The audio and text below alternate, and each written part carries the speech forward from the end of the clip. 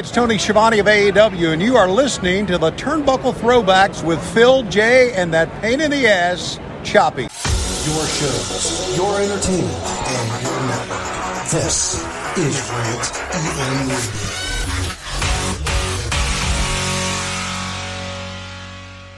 Remember, what this network wants, this network gets. I promise you that. Ladies and gentlemen, this is the main event of the evening. Broadcasting live from Shaolin, Staten Island. Freak Show Central. Where's that? New York City. The recognized symbol of excellence in sports entertainment broadcasting. It's the Turnbuckle Throwbacks Wrestling Podcast on Rant EM Radio. Proud member of the Shining Wizards Network and Dark Satellite Media.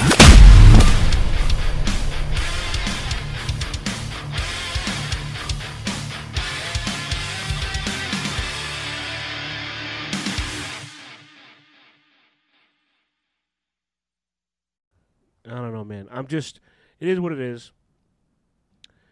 And I'll edit the show, for the kids when we're done. I'm just recording now. We're going live. We're live. So whenever you're ready to go, we'll I don't have a game show voice tonight because whatever. It is what it is. New car. I can't even do it. I used to love doing it. I like it. Yeah, so anyway. You've got oh man, it would have been funny if I remembered his name. Don who was Pardo? the host of? No. Bob Barker? Nope. It was even more. Who was the host of Win, Lose, or Draw? Win, Lose, or Draw? Oh my God, I forgot about that guy. Peter Tamarkin? Maybe. Wow. He kind of had that higher voice. Hey, everybody. New car. I used to do it really good. Like Roddy. At work we have a TV. We monitor like all the weather and the news and stuff. But when the boss isn't there, we put the game shows on at like 11 o'clock in the morning. So my one of my coworkers is like, "Oh, Phil, you ready?" I'm like, "What?" She goes, "She just got a new car." I said, "A new car." So anyway, I think this is episode 468 of the Turnbuckle. I think this is 468. I haven't checked. I think I checked a little while ago. I believe I don't. If it isn't, I don't care.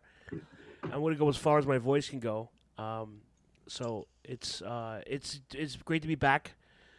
Somewhat. I was supposed to have Jay here tonight. He never called me back, so I guess he's not showing up. So Jay the Doopster Jersey. The Doopster, yeah, the Doopster. Him and his paper route. He's like a Mexican. He has like 17 jobs. But God bless him. And I thought you meant he came to the ring in a one deer. Like the Matador. He's got the one thing there. So Matt Squires is doing a hot tag, and we were talking about this for like a hot minute because we want to do this. I think if I'm not mistaken, we wanted to do this last year, right? Am I? Yes, we did, and I don't know what happened, but I'm sure it was probably on our end because we're retarded, but it didn't go through obviously. And I had told Matt, I said we're definitely doing it this year. I said, but you got to do your homework because this is like a thing. And every single year we do a Halloween episode. Every single year this comes up. So we're going to be talking about. We'll get into it in a few minutes, but I have been watching. I've been sick as a dog. I'm stuck on the couch, like I was telling Matt in pre-production, and I have watched a bunch of old Inoki stuff because he passed away recently, and I was watching some old New Japan, Old Japan shit. I was watching. I watched NXT this morning. It was they do Halloween Havoc now. And they did the spin the wheel, make the deal, if you remember that, from 92. Of course. Yeah. And it was like, all right, it's not the same players, but they had a casket match last night. So, I mean, they try. And with the new regime, I feel like they're trying to give the fans back some stuff, I think turn your volume down on your... My bad, I had something up. Okay. Okay. I just turned it off. If I hear myself, I think I broke it, Either way. So no, I was, I watched this morning. It was fun. Let me tell you, man, they had a ladder match to open the. I'm not gonna go through the whole card, but they opened the match. They opened the card with a ladder match for the North American title, and dude, it was like if Jim Cornette's watching this, he's gonna have a heart failure because It was all about the flippity flops and the spots, and it was like it was insane. But these kids are really good, man. Really, really good. And I tell you, this is why I don't like I love Jim Cornette. Half his podcast is good. The other half I can't stand because he's so down on the new product, and he doesn't embrace it. And I'm like, these kids are like killing it out there, man. I mean, I wonder who the Jim Cornette was of his day when he was on a scaffold. You know what I mean? Blown his knees out, you mean? Like who blown his knees out? That's not. I guess it would be like the old man get off or somebody. Yeah, who was the old man get off my lawn in 1986? You know what I'm saying? I don't know. I did watch the first episode of the Territory thing on Vice. Those Canadian kids about. I haven't seen that yet. Is it good? The first one's all right. I don't have Vice on my. I have Vice, but I don't have a DVR gimmick anymore. So I was trying to bootleg it, but it was good. Yeah. But, like, even the Territory days, you really couldn't do stuff in the territories like that because you'd have to keep the guys there for a certain amount of time. You know? Yeah. So, Jim Cornette is our greatest asset as a fan. He's our greatest asset as a historian, as a curator, if you've seen his house, you know? And I'm like, he just degrades the new stuff like it's nobody's business, man. I think the only one back in the day that did anything close to that would be Stampede. Yeah, Calgary. You talk about Calgary? It's too hot. Yeah, okay. They would have ladder matches and things like that before anybody else did. And Mid-South had the coal miner's glove match and strap match. The strap matches, yeah. And everybody had a cage match. You know what I'm saying? Which was, that's my favorite gimmick. In the War Games, if you will. That's the next month. But we'll get into War Games. Oh my God. I had so much fun reading about the Dungeon of Doom this week.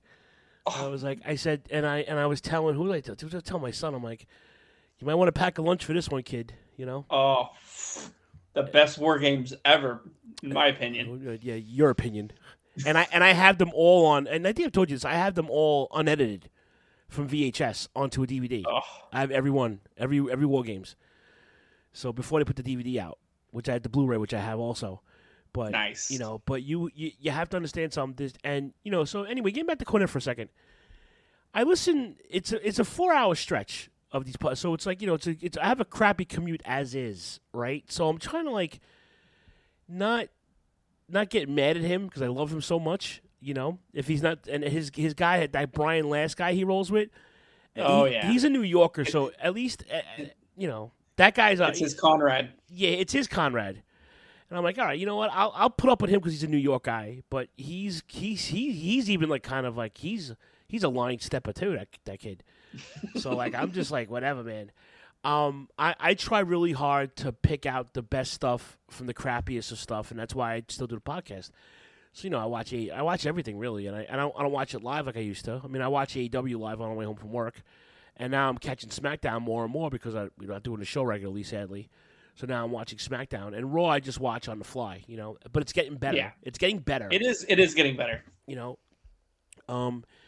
and the storytelling, and this tonight's episode is storytelling heavy because it was the genius mind of one Kevin Sullivan, and we'll get into that in a little while. But I feel like they can do that if they wanted to, not as hokey as that, but they can get into that mode. I feel like they won't because the fans are too hip to it now, and you know it's like they were still trying to protect kayfabe, and it was like, you know, guys still left the same entrances together and exits together. You know, like, you know, who didn't drink in the bars together and who didn't roll, who didn't go in the gym and work out together. And I'm like, they don't do that no more. It's like they don't give a shit. And I'm like, all right, well, you know what? And then, well, you know, I heard one kid say in one of these video podcasts on YouTube, well, if we do that, then you know you're discrediting the fans. And I'm like, how are you discrediting the fan when you're watching a fake fight? You know, what you're looking at is the same thing as if your girlfriend drags you to a ballet, right? Seriously, but Phil, a good magician never lets his secrets out. I understand that, but so if I go to see Swan Lake, right, and it's the same chick who did it on Wednesday and Saturday and Tuesday, And it's not the same chick on Monday, Thursday, and Friday. It's the same act. You're getting the same finish. It's just a different person doing the act. It's a different swan. Yeah, it's a different Twan. Remember that? You ever seen that movie? The Other Sister? Yeah. I'm not. Look at her. She's a duck. I'm not a duck. I'm a Twan. I feel so delicate. Oh my gosh. She played a great special person, man. Juliette Lewis. All right. She did. Hot take. Her or Rosie when she was the girl riding the bus. Oh no. No, hard. I got a new toilet seat. I got a It new was toilet. sliding. Yay! Cheese makes me poop. No, definitely her. Definitely her. That movie was great. Rosie man. or Juliette? No, Juliette Lewis. All right. Juliette, yeah, she's. I'm not looking at Tom Skerritt, the proud father. Look at her, my little duck. I'm not a duck. I'm a Twan. Tom Skerritt. Here's your Tom Skerritt drop if you're playing Turnbuckle Bingo.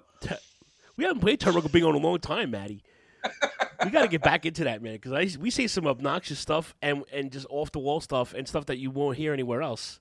Oh, that's right. That's right. We are the standard, the recognized symbol of excellence in sports entertainment broadcasting. And if you believe that, I got a bridge to sell you. So anyway, but yeah, I'm in just Arizona. Yeah, in Arizona, where it never rains. Shout out to Dan Lopez. I don't know. I'm very I'm very optimistic about wrestling. I'm pessimistic about everything else. So I don't care what anybody else says about what's going on. I think it's fun. I have gripes like everybody else. You know what I'm saying? Like I wish they would actually put Ring of Honor back on TV and not have pay-per-views every 6 months now. You know, and because they have the talent, you know. So now, are you annoyed? And I saw somebody bring this up. And Shane was listening. Hey, Shane, thank you. Hey, I know AEW they kind of acquired ROH. Yeah, they bought. Is it necessary to have 20, almost as many members as the Dungeon of Doom as they do have titles now? No, I mean, do you like that, or is it a little excessive? They didn't add any titles. They just sure they did. They've got an ROH, and then the trios titles and all. Oh, that you mean stuff. AEW, not Ring of Honor? You mean? That's what I mean. AEW. Oh, AEW corporate. Oh, you mean you put and then keeps all their titles. Yes. And then it's like everyone has a belt. Yeah, no, it's excessive. I thought you meant the Ring of Honor added more titles. They didn't add any. They just added. No. AEW just added all the Ring of Honor's titles to their roster. Exactly. Yeah, and right. they already had a lot of titles, and then they added more, and it's just like, all right, well, here's the PBS Trios Intergender title, and it's like, really? Easy with the titles here. Yeah, no bueno. It was they got a not a North American, it's like an All American or something title. Pac has Native American. Pac has it, and then he lost to Orange Cassidy, who Jim Cornette calls Pockets, which is fantastic. But I can't keep up with, you know. But I wish Dixie Khan would actually get them a TV contract and get them going, you know, because Ring of Honor is good. It's good. It was good before it ended, you know. And now they have all the players. They had Samoa Joe back. You could put Danielson back there if you wanted to. They brought the Kingdom in. They could bring the Briscoes back, you know. And do you think even if he had the resources, 3 wrestling programs on TV? I don't think it's sustainable. If it's different from AEW, yeah, why not? You know, if it's totally not AEW, but how many? I mean, they're pretty. You could take 30% between AEW and WWE. How much more different can it be? You could take 30% of their roster and bring it to Ring of Honor, and you could put on a great 2-hour show. That's my point. I mean, and you know, you can they tape all these shows for like for YouTube and stuff like that too. Like, do a fucking Ring of Honor show. Like, why don't you do Dynamite as Ring of Honor? Right. You know, or not Dynamite. No, I know what you meant. Rampage. Rampage. No, I know what you meant. I know what you meant. You know. Yeah. I know what you meant. I don't know, man. They're doing another pay-per-view, Ring of Honor. They're doing Final Battle, and I'm like, how you do a Final Battle? You didn't have a beginning battle this year, you know. Final Battle first before you have a final. Well, Final Battles every year. That was like that was a calling card of Takeover Club. We'd go every year to the Hammerstein, and that was to let us know, hey, wrestling's over. Everybody's going on Christmas break. Okay. But they didn't have anything this year. Like, no, AEW's just using the name. Yeah, Dixie better get his fucking act together, man. He better get his act together, Dixie Khan. But I even watched a little bit of Impact. I did. What's Gresham's wife, Jordan Grace? I used to like her. Mm-hmm. And then she got skinny and bulky, like she's like a fitness, she's like a fitness model now. I'm like, nah, you need to put that. Lost all of her appealness. Yeah, I'm like, obviously she's in better shape. Healthier, but she was cute. She had a little junk in the trunk there, So was the new replacement Nikki Lyons for you? Oh my goodness, yes. I was waiting. Sweet cream on an ice cream sandwich. I listen. The finishing move is terrible. If you finish my evening with that, I'm not mad. But if you finish a match with that, it's pretty horrible. With the pin. She's going for the tag titles. I don't care whatever. I don't care whatever strap they put on her. I just want to strap her to my room. Lock her in there. The dirty old man that I am. Ridiculous. Yeah. So, but yeah, I've been watching a lot of wrestling. I did catch up with New Japan. Yes. Well, I think since you guys have been off, who's not on Impact? Who's that? The Good Brothers. Yeah, that was funny. Their contract lapses. They go to New Japan for like 2 months. Anderson wins the never open singles title from Tanahashi. I believe he beat Tanahashi for it. And then shows up on Raw last week. And he's still never open weight champion, by the way. Yeah. Straight up pulled a Luger. Luger and what's his face? The dude from ECW. The big doofus looking.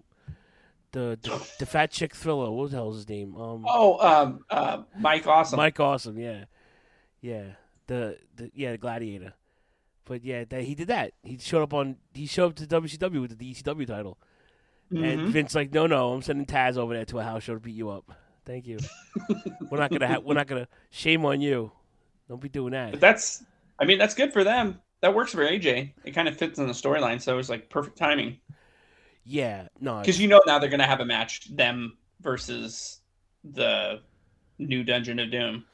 Right. In the yeah, how bad is Dominic Mysterio, bro? Oh, he's bad. You know what? It's gonna be great for podcasts 15 years from now. Yeah, of course. Yeah, of course it is. It's like the glacier of our generation. He's got a terrible mullet. Oh, he just doesn't look right. He's awkward, and I'm not saying he's very awkward. He's not terrible in the ring per se, but I think he's still green where he's not supposed to. He's not supposed to be in the spot that he's in, and I think he's just getting that because of his dad, and which one? Eddie or Ray? Eddie, of course, Eddie. The dead one. I'm not giving Ray any credit for this. Not for just for the sake of the podcast. I'm not doing that. But so no. So I'm watching him in the last pay-per-view, and I'm like, this is just terrible. Yeah. How did you like that pay-per-view? I enjoyed it. Extreme Rules? Good. Yeah. I wasn't upset. No, not at all. And it was well booked. And the Bray Wyatt thing was a little off, but listen, if you're gonna do it then. I still don't understand why they have Logan Paul going for the title in the Middle East in 2 weeks. That bothers me. I understand the kid's working, whatever, but you give him a fucking title. Guys had 2 matches. He gets a title match against Roman Reigns. Yeah, I don't know.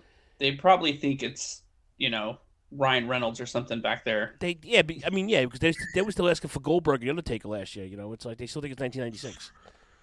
The Arabs don't have cable apparently. Yeah. They're still getting shipments where they're opening up the new Foreigner CDs. Don't knock Foreigner, bro. With all the Buffalo Bills Super Bowl champ shirts that got shipped over there. The re-recorded Foreigner when they had to re-record the songs. Because Lou Graham's not in the band anymore. So yeah, I get that. Yeah, but now they get that Filipino guy. So that's Journey. That's Journey. Oh, that's right. That's Journey. My bad. Yeah, no, the guy who sings in Foreigner actually sounds almost like Lou Graham. Yeah. we saw him a couple years ago over here in Citi Field. But yeah, but I don't know, man. I enjoyed the pay-per-view. It was well booked. It was fun. It reminded me of a late 90s, 99, 2000 pay-per-view, like that kind of feel to it. And when they were getting the F out, you know.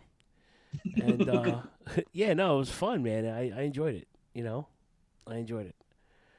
So, either way, what else has been going on? What have you been up to in terms of are you watching any wrestling? You said you didn't watch a lot of wrestling, you said, right? You haven't been doing anything? Bits and pieces. Yeah. Here and there. I try to stay afloat. I watched the pay-per-view, I watched a couple of Raws, dipped into AEW a little bit. I mean, mainly I've just been watching all old stuff. That's where my heart is. So it's like, as you should. So much.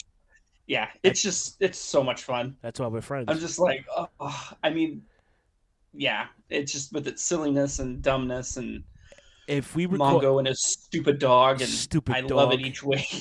If I recorded the first two conversations we had on the phone about this throwback tonight, I guarantee that could have been the podcast itself. Because every time we said something, we thought it was about something else. Right, and it kept changed from this to this to this to this. It kept snowballing. Yeah, so I'm gonna try to do my due diligence. We're not gonna I might break this up into two parts in terms of the I could take a break, but I'm not gonna take a break live, because I'm really under the weather and I'm just gonna knock this out, and then I'll put a commercial break in it when I edit the show, and this way you guys can pretend like it's a real show.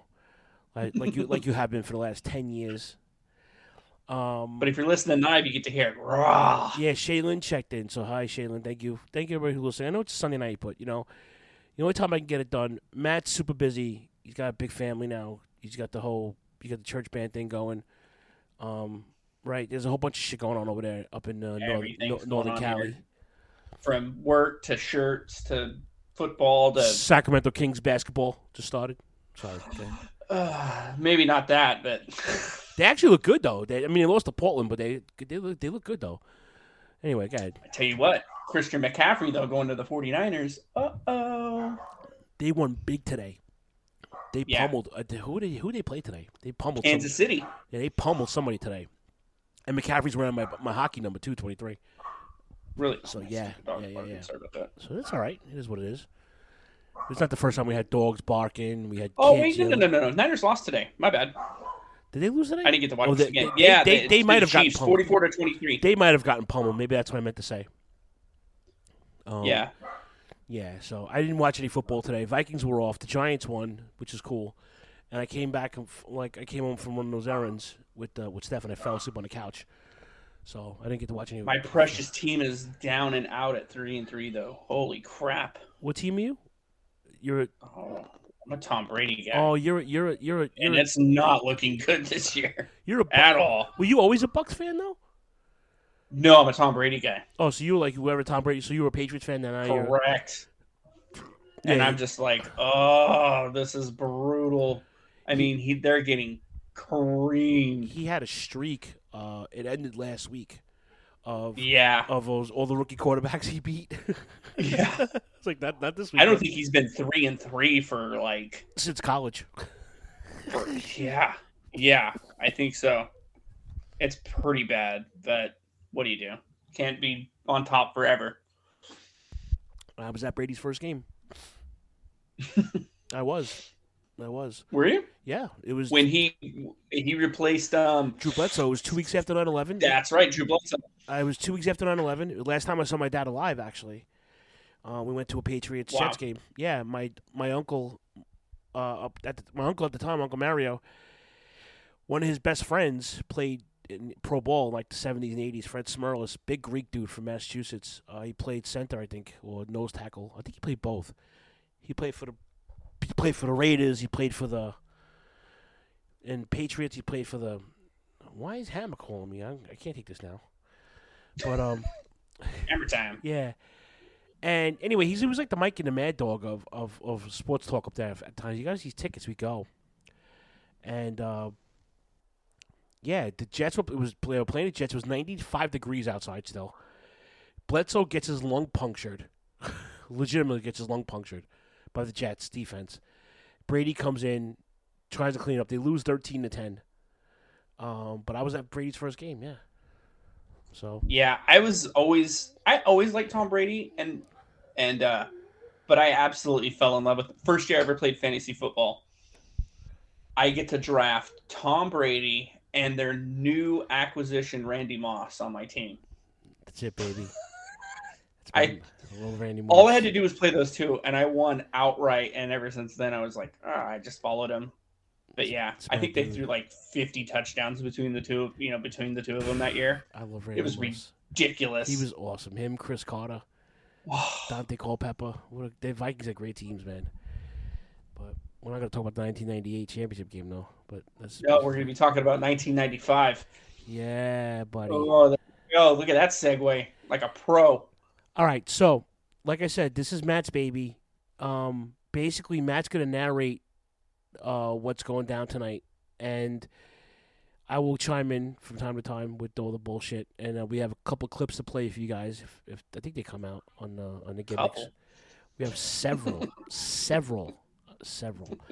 and the audio quality isn't that great. But listen, this is what it is. You don't like it? Go listen to something else. All right. That's right. Go find somebody else that's going to do something this good. Go listen to shitty Chris Collinsworth call a Sunday night game with the Dolphins and the Steelers.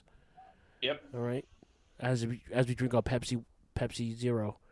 Pepsi Zero cherry. Oh, cherry flavored. Cherry flavored. So, all right, Matty, how do you want to do this? What do you want? All right. So I think how we should start this out is when I say Dungeon of Doom, what's the first thing that pops into your head? Kevin Sullivan. Kevin Sullivan. Yep. Kevin Sullivan. So what is Kevin Sullivan from Florida, right? Oh no, he's actually a Massachusetts guy. But he mainly wrestle from Florida. I'm sorry. Primarily he wrestled in Florida. Florida Championship Wrestling. Yeah, in Florida. That was like his Purple Haze. All of that stuff. Yeah. I mean, you probably know more about that time period than I do. Yeah. But a pretty sadistic guy back in the day. Yeah, Kevin Sullivan was innovative in terms of his character base because at the time there was wrestling was character based, and if you stayed in territory long enough, you got basically creative control. If you were a good wrestler in the ring and or you could talk, you had that. It was almost like a freebie. Yeah. Hey, I want to be a clown. I want Dusty. Yeah, I want to be a clown. Okay, Matt Bourne, go ahead. Like seriously, yeah. If you can kick ass in the ring, you can be, yeah. Dusty did. Everybody thought that was a rib with the polka dots. That was Dusty. Like, I just want to dance, baby. I'm going to become a man, and that's how it was. With Kevin, he could get it over. With Kevin Sullivan, he used it to get other guys over. Yes. Buddha Dean and the Purple Haze, Mark Lewin, and Nancy's his wife, his girlfriend at the time, woman. We knew her as woman, and then Nancy Benoit, rest in peace. But there was so many elements to it. And Kevin Sullivan the Grams were booking Florida. It was a hot territory. You had Pak Thong, if you will. You had Dusty Rhodes. You had the Grams. You had Harley Race was there for a minute. You had a bunch of cats there. But anybody and everybody went through that territory from the mid-'70s to all the way up to almost the '90s. So if you were a name in the territory days, Barry Windham got a start in Florida. Lex Luger famously got a start in Florida. Walked out of a cage match against Bruiser Brody. A lot of guys went through that territory, and it made a lasting impression. If you do your homework and you go back and listen to Kevin Sullivan on shoot interviews, he romantically, and I use that term very very very not loosely. It's romantically talks about Florida Championship Wrestling and how it was the basis to character building. From that point on, you could these territories were doing everything. They had clowns, then they went to clowns and matadors and they had chiefs and Indians and firemen and like Samoans and like it was like it's this constant. They had more flamboyancy with guys. It was just that kind of party. So Kevin Sullivan, now refresh me. He wasn't the booker initially when the stable started, correct? No, Okay. It was Flair. Flair was booking When this started, yeah. Okay. Yeah. And then soon after, Kevin Sullivan takes over. So Flair still has the book. He drops the book because in Flair faction, he doesn't want a job to Macho, which I don't know how true that is because he ends up jobbing to Macho like 2 times in 96 and 95. Who, Flair? Yeah. Yeah. Because Flair won, then Macho won, then they went back and forth. So I don't know, but Flair had the book and then he dropped it. So 96, is it 96 Hogan comes in? 94 Hogan came in. 4. Wow, my bad. June of 94. That's right. I remember that because I remember so it was Hogan June. comes in, and by 95, towards the end, it's wearing thin already. Well, he's only in the company 11 months at this point when it starts. He came in June of 94. And if you go back and you watch unedited, there's a lot of boos for Hogan. Yeah. A lot of boos. Like, people are just like, we've already seen this, and we don't want to see it anymore. I mean, a lot of boos. And so Kevin Sullivan comes along. It took him 20 years to admit that, too. You know. Oh, yeah. Because Hogan. So Kevin Sullivan comes along, and this whole Dungeon of Doom thing started with one man, and it ain't Kevin Sullivan. You know who it started with? The Father. Nope. No. Before that. Okay. If you go back and you search all of this out, all of this started because of Dave Sullivan. EVAD, May of 95, right? EVAD was a Hulkamark. Yes. Pissed Kevin Sullivan off that he liked Hulk Hogan more than him. Right. And he wore Hogan's colors, too.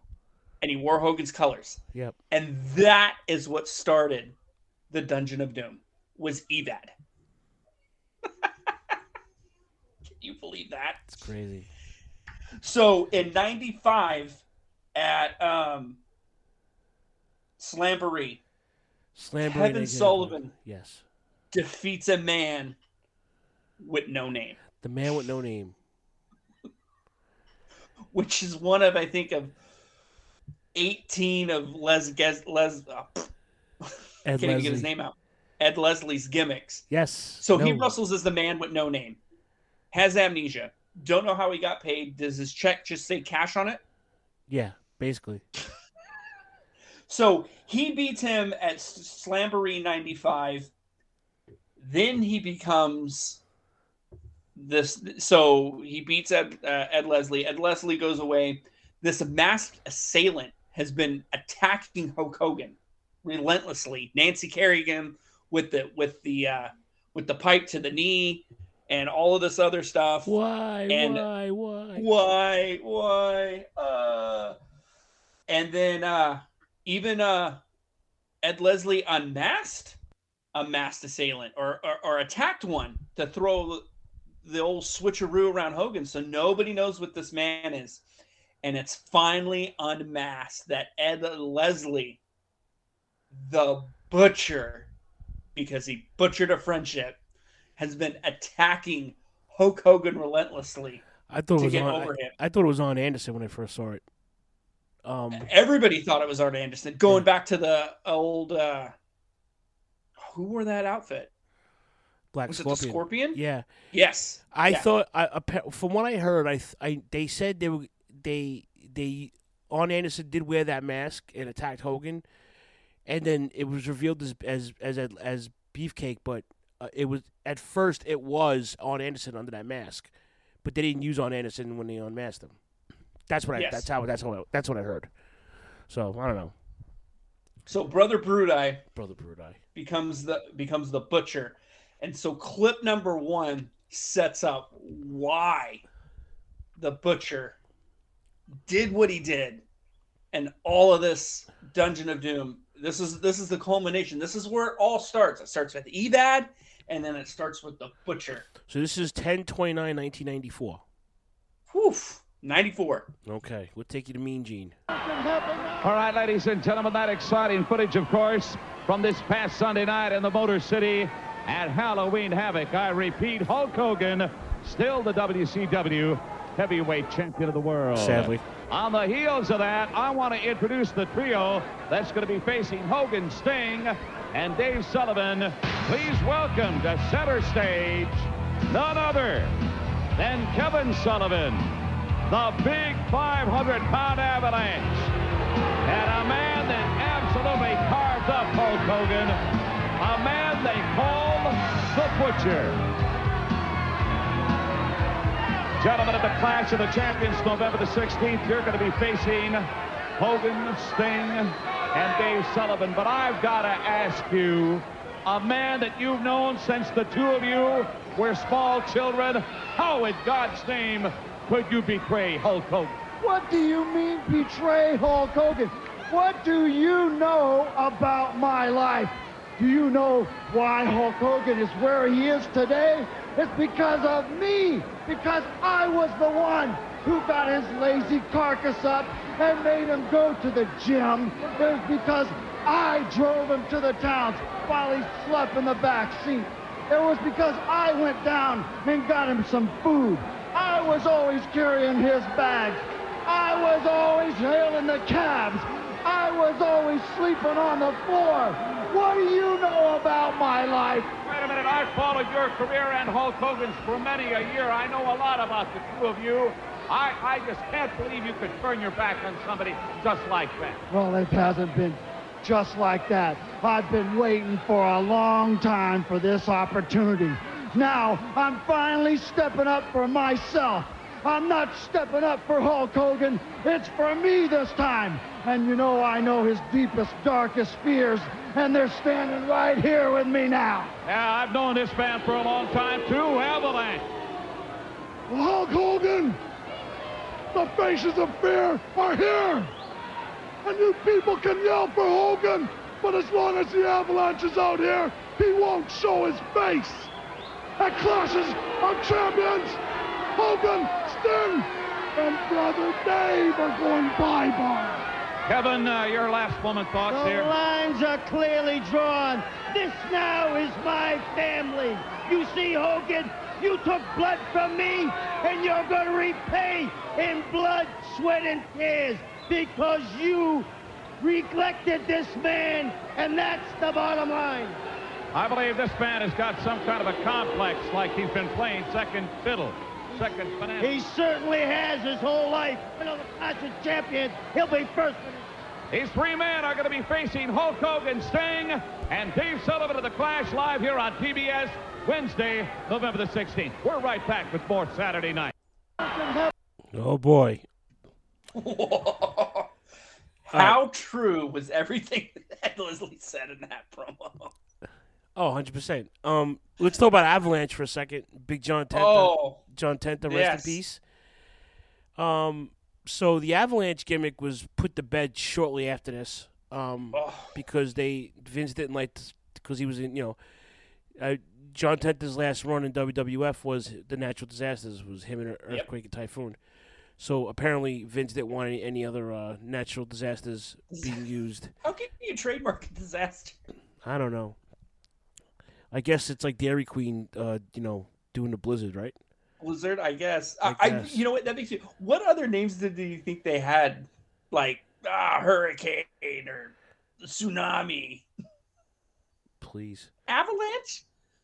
How many people die in avalanches? Like earthquake? All right, yeah. Typhoon, that was like when yeah. around this time, Quebec, the Quebec Nordiques hockey team moved to Colorado, and when the name came out, I was like, the Avalanche. I'm like, really? Maybe. But then they started showing like the big Sasquatch foot logo and like the A with the swoosh, the demented Nike swoosh with the puck in it, and I'm like, all right, it could work in a hockey team, but it can't work with. I mean, you can call John Tenta anything you want. He's still 500 pounds and beat you up, but. Anyway. I have to steal it because I watched that, that OSW, the guys that do that, the video podcast. Old School Wrestling Podcast? You know their nickname? You know their nickname for him? Oh, yeah. What was it again? Mudslide. Mudslide, that's right. That's right. Yeah. Those guys kill He's it. Mudslide. Oh, I heard that. I was crying. Mudslide. How opposing is that? So we got the three faces of fear now.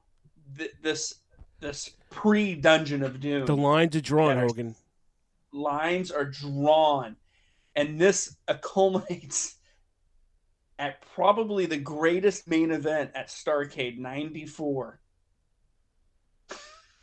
Hogan versus the Butcher at Starrcade. Yep. Their WrestleMania. A god-awful match. Now, the Butcher is known for what's his devastating, that put Hogan out weeks before, his sleeper. Yes. This is devastating, debilitating once it's on. He had Hogan in a sleeper on Starrcade for 6-7 minutes, it seemed like. And this is the guy's move that he's perfected, and he can't put Hogan out. Listen, so Starrcade ends. It's not the Weaver Hogan lock, wins. you know? What's that? It's not the Weaver lock, you know what I'm saying? So, yeah. Okay, God, I'm sorry. So Starrcade ends, and then they have so to beef up the stable a little bit more, the Three Faces of Fear befriended Big Van Vader, I'm jumping the gun. Not Big Van Vader, just Vader. Yeah, he was so Big Van Hogan Vader, attacked him, he attacked Hogan, put him down a couple of times, but it was slowly the Three Faces of Fear were fizzling out. Right. Yeah, Big Van Vader came in 1990. He made his North American debut at the Great American Bash as he destroyed Tom's Inc., and rightfully so. And the Big Van Vader was basically, that was his gimmick in Japan. He tried to get away from it in the States, you know, but it was hard to use just Vader because there's already like a, you know, I don't know if anybody ever seen that movie Star Wars. You know, and I don't even know how he got away with using Big Van Vader, but he did. Excuse me. And now he's just Vader now. Or he's Big Van Vader. He just brought it back. It doesn't matter. He goes back and forth with it. I mean, if anybody did it correct, they dropped the ball with it. It was WWF. Yeah. Where it was not Big Van Vader, but it was Vader time. You know, it was just Vader time. It was Vader time, you know, from the Rocky Mountain, you know. Yeah. With that. I forgot, what was Jim Ross's nickname for him? Oh, the Mastodon. The Mastodon, yeah. Yeah. Oh, that's right, because he wore the Mastodon mask, right? Right. Yeah, okay. So, the Three Faces of Fear quickly fade out. But not Kevin Sullivan and not his hatred for Hulk Hogan. So, in the best vignettes ever, which I could not find anywhere online, I've only seen clips of it.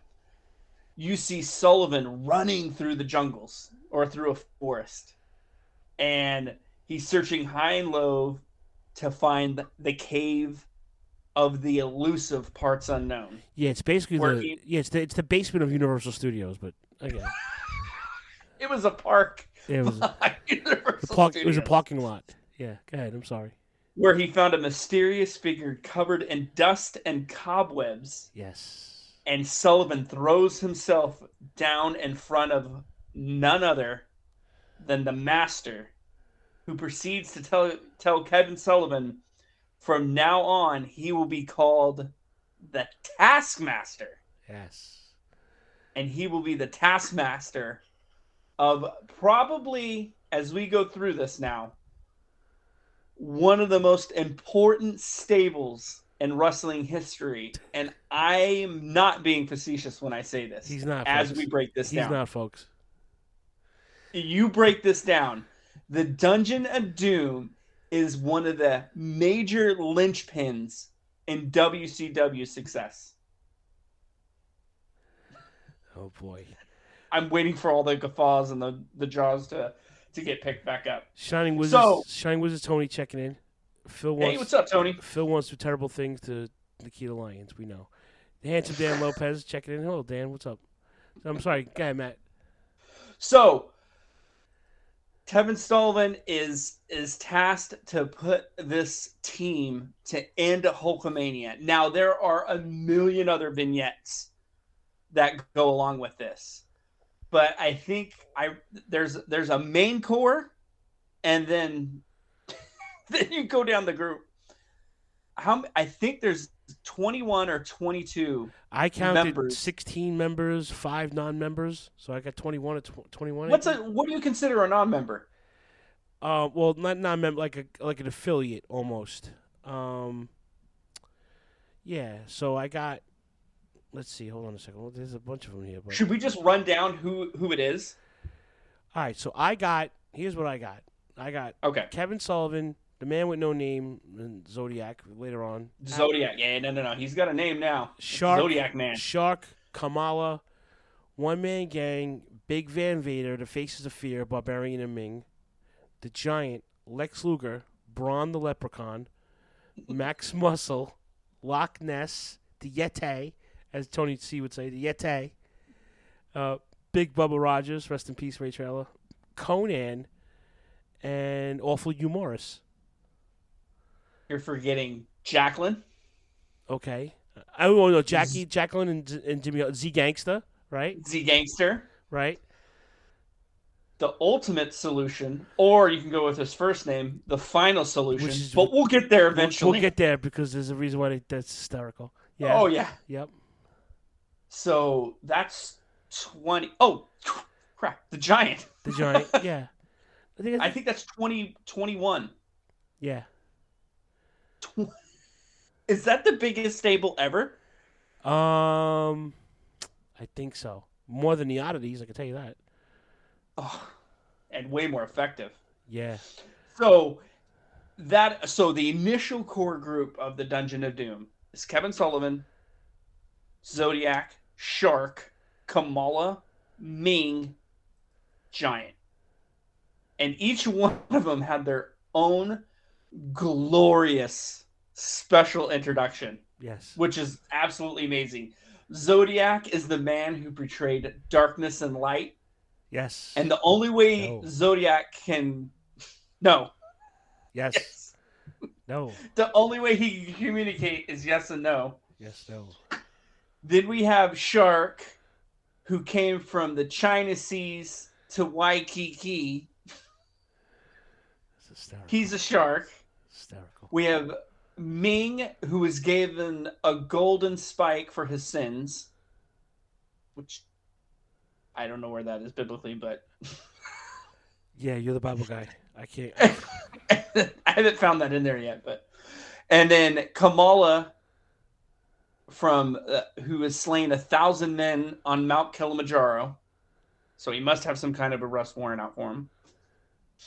And then the crown jewel, the linchpin, the son of Andre, the Giant. Yep. The son of Andre. Do we want to get into that now? Would we wouldn't be skipping anything, right? I don't think so. We're kind of at that first. So as we go through this, we're gonna kind of go through the major pay-per-views. Right. Little things on Nitro and the little things. Now, this Dungeon of Doom debuted May 1995, disbanded July 13th, 1997. This is a 2-year run for this group. 2 years. Now, it was only hot for what, a year? Well, from May 1995 until Labor Day. Until that fateful day between Steve Dahl and the Mauler. Where Mr. Heyo got up on stage. That completely destroyed everything going. I mean, they were still around, but they were never as prominent. But I would say the peak of Dungeon of Doom, Uncensored 96. That's fair. That's fair. So you want to play the clip first? You want to get into the Giant first? Yes. So yeah. Oh yeah. So we'll get to the clip first, and then we'll talk about the Giant being Andre's dad. So as all of these members are being introduced, Mr. GPS Hogan stumbles upon the lair of the Dungeon of Doom somehow. The broom closet and this at Universal. Epic, this masterpiece of a promo. Let's do it. So yeah, we can go ahead. Let's go how Hogan was introduced into the Dungeon of Doom. Get away from the stove! The real white-fingered tiger approaches! The bait has been set! Hurry! Hurry, my son! My father, I smell his presence also! I feel him!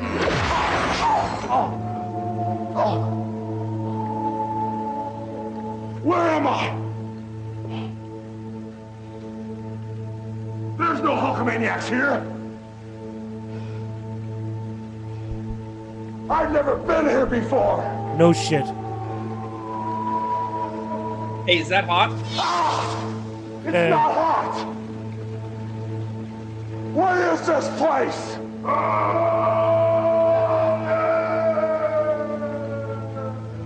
I know you! I know you too! You two are behind the demise of Hulkamania! I know about the Zodiac! I know about the dangerous Kamala! Oh yeah! I know about the Man-Eater, the Shark, but etched in stone is a legacy, the immortality of Hulkamania, and you too will be buried beneath it. You don't understand, Hogan. This is where darkness dwells and lives. Nobody has ever been able to defeat the immortal Hulk Hogan, except yourself. You see, Hogan, you're the one that created me. And because of that, it's this simple. Your demise is etched in stone.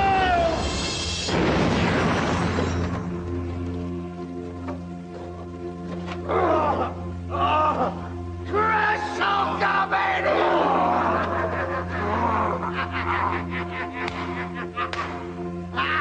My power is 1,000,000 times greater than the power of Hulkamania. I am the greatest giant to ever walk the face of the earth. And I am the one true immortal.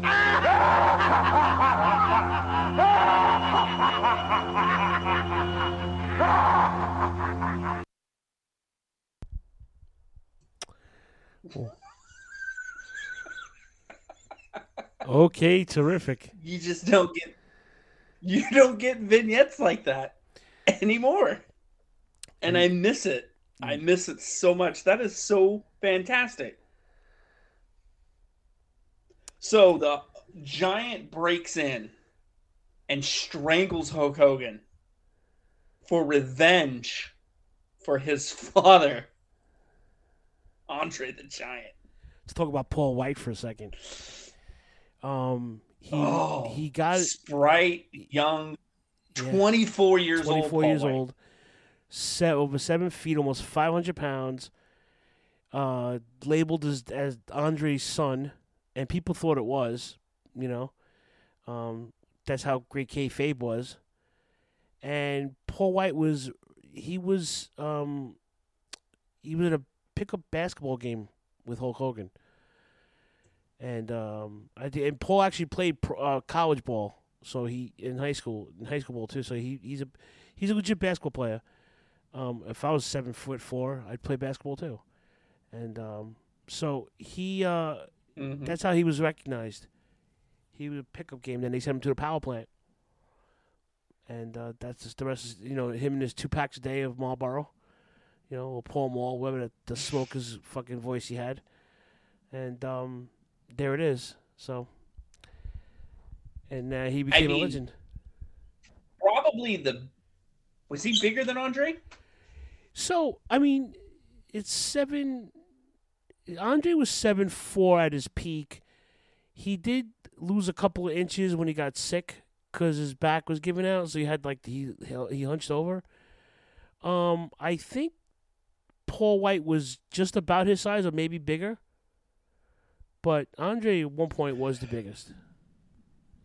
No one's bigger than the Great Khali. But nobody as nobody as big and at this age as fast and agile. Yeah. Well, as the Giant was. Well, no one saw Andre. We didn't see Andre wrestle in his 20s, but he was doing like pirouettes and leg scissors and stuff like that at 20-something years old because Andre was jumping literally over the top rope out to the outside of the. I doubt that. No, he wasn't. Because the Giant did that with his splash. He would go right over the top outside the ring. Andre was, and then he was doing drop kicks from the top rope. Yeah, so no one was as agile for a big man at this point in the game. You had your super heavyweights. You had Vader. You had Scott Charles, Bam Bam Bigelow. You had guys that can move. Kamala can move for a guy his size. Yokozuna, another guy who can move for his size. But no one was as big as that and can move like that, like the Giant. You're absolutely right. No. It was crazy. Absolutely. I mean, when I was going back watching these, I was like, why is he taking bumps like that? I mean, it was just like ridiculous what he was doing. Right. Absolutely. So we have, the son of Andre. So the Dungeon of Doom have mounted up to eliminate Hulkamania. What's that? No, go ahead. I didn't say anything. What's that? Oh, I'm sorry. I thought you said something. Nope. And so I guess going into this first pay-per-view here, they're going into Fall Brawl. This is their first attempt to eliminate Hulk Hogan at Fall Brawl in Phil's favorite match of all time. Jesus. War Games. It's the War Games, if you will. This is it's a War Game. This is the 87. This is the 8th installment of War Games, I think. 9th installment, I think. Yes. Yeah. Yeah. So this is September of '95, September 17th. Yes. Yeah. And so this is a 7-minute clip. Are we playing the whole clip or? I mean, it's all good, but this will probably get fine. Lengthy. It just depends. Yeah, I mean, it'll give me time to get up and get something to drink. So I mean, I can. Okay. Yeah. So yeah, good. Now, out of all of these clips, this might be my favorite, just because of how psychotic Kevin Sullivan is. Yeah, it's amazing. And then he ends up bashing a toy with a shovel. I mean, there's so many metaphoric things with this promo. It's unbelievable. Yeah. But this is setting the tone for what the Dungeon of Doom is. All right, let's take you down to mean Tony Schiavone and the Brain. Steve-Bone. Prepared for war. Hogan. You realize you are going into the most dangerous match of all times. War Games. 2 steel cages. The Dungeon of Doom against the Hulkamaniacs. I told you life would not be easy. You're the one that created me. You and I can't coexist on this planet. I can feel evil escaped. You locked in with the Dungeon of Doom. Shock. Kamala. The Zodiac Ming. All 8 of us at the same time. The scarf on your head will start to smoke and boil. Soon your hearing will go. The Master himself will drive the wagons with all the Hulkamaniac carcasses laying on it. The Dungeon of Doom brought you these posies, but they expired. We love you not. We actually hate your guts. We hate you! You know what's gonna happen to the immortal Hulk Hogan? You're gonna get buried! You're gonna get buried. My heart goes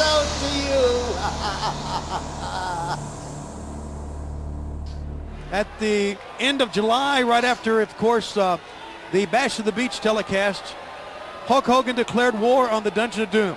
It has come to this. But the Dungeon of Doom got the first shot in when the Giant, with a monster truck earlier in the evening, crushed Hulk Hogan's pride and joy, the Harley-Davidson given to him by the fans. Would you like to interrupt me again? The Harley-Davidson given to him by the fans from Orange County Harley-Davidson. Nevertheless, as we prepare for war, it is the members of the Dungeons of Doom against the Hulkamaniacs. Hogan, Sting, the Macho Man Randy Savage, and Lex Luger. There's been some dissension with the Hulkamaniacs, but I think they are ready for the ultimate battleground, Brain. Is my Energizer battery in? Can I speak now? Yeah. You mind? I got some very important things I'd like to say. Well, very important things right now. We don't have time. Let's take a look as we prepare for war. We don't have time. Some believe that we are put on this earth for a reason. We have a special purpose. We are part of a divine plan. Especially this man. The Chosen. He possesses an innate power. He and his father are one. Combining their powers and summoning the Shark, the Zodiac, Kamala, Ming, the Face of Terror, and the Giant. Together, they have put Hulk Hogan to the test. They have lured him to the Dungeon of Doom. They have taunted. They have attacked. They have brought the immortal to his knees and dredged up haunting memories of the past. Then all of a sudden I felt this aura, this presence. I felt Andre, man, right in my face. And although the Immortal One has an inner strength like no other man, he feels the need to put an end to the Dungeon of Doom. But he will not act alone. The Pythons and the Hulkamaniacs declare war! His army of elite warriors, Sting, Macho Man, are war-torn survivors. And now that Vader is AWOL, the Hulkamaniacs have called upon a specialist, Lex Luger. I brought Luger into the team, man! But like Vader, can he be trusted? And I'll stand with you side by side for one condition. I want that title shot down the line. You promised.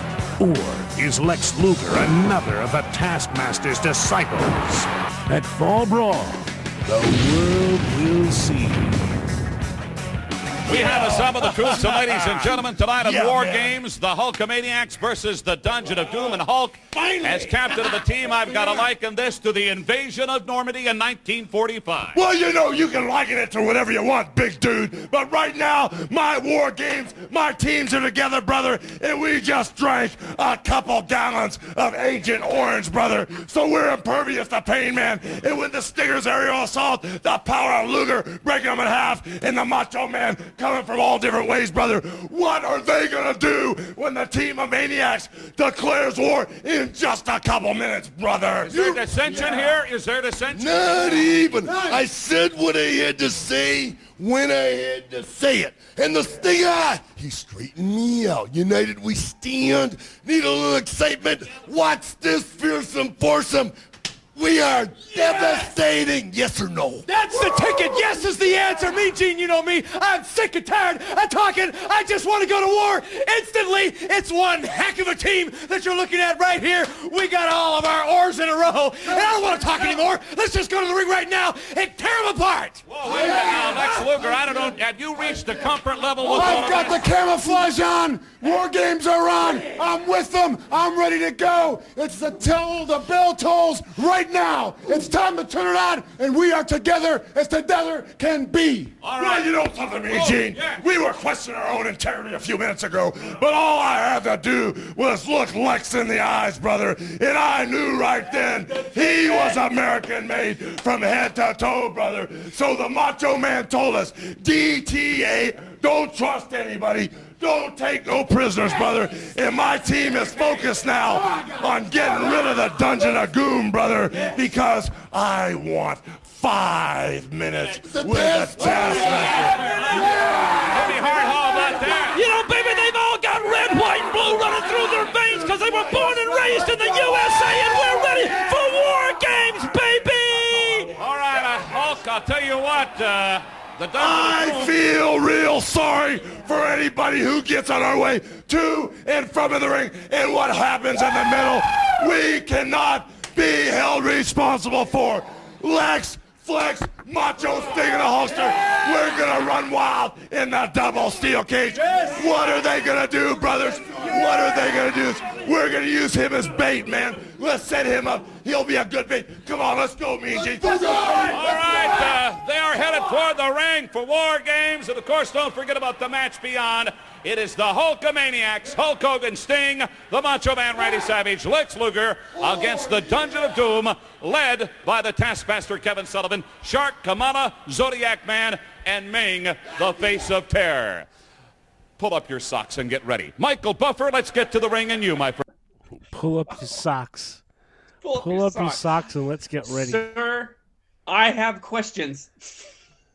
You have questions. Just like the invasion of Normandy.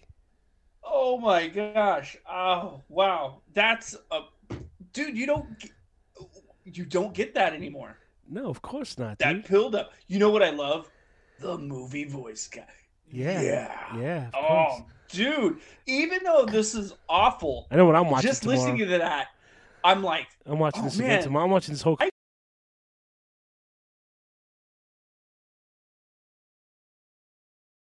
For this. Yeah, who cares? So the questions I have going into this right now: what makes Lex Luger a specialist?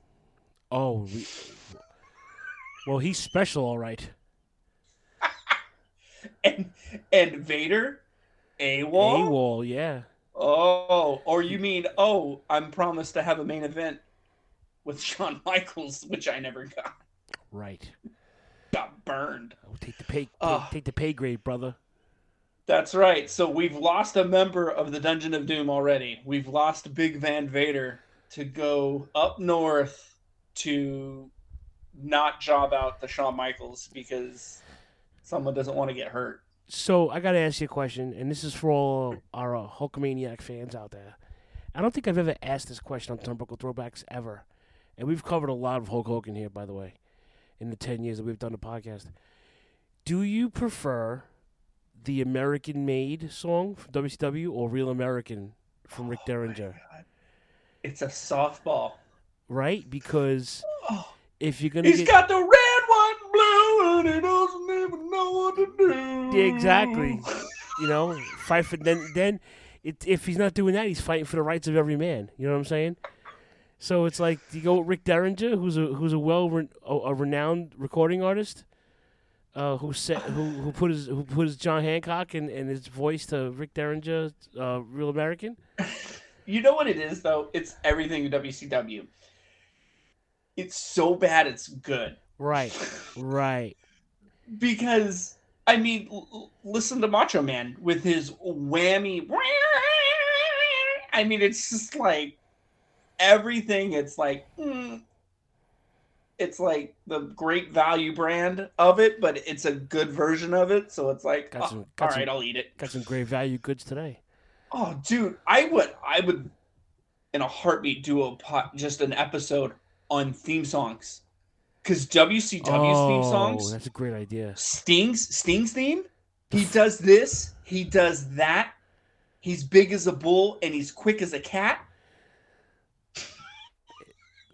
His first song. Yeah. Who wrote that? Steiner Line. He does this. He does that. I almost want to get that tattooed. He does this. He does that. I don't think Mrs. S would appreciate that tattoo.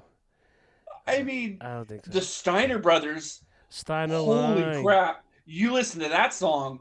Yeah. Somebody got a big shoehorn to get those words in. Well, we got to do the whole Slam Jam album. Dude. We'll break down Harlem Heat, one of the most lyrically challenged songs ever. How about the most used? The Hollywood Blondes. Greg Valentine used it. A bunch of people use that song. And probably the greatest song of all time. Lex Luger's You know right. where I'm going. What? You disappoint me, Phil. Which one? American Males. American Males. Oh, yes. Yes. When you see them coming, you better run for cover.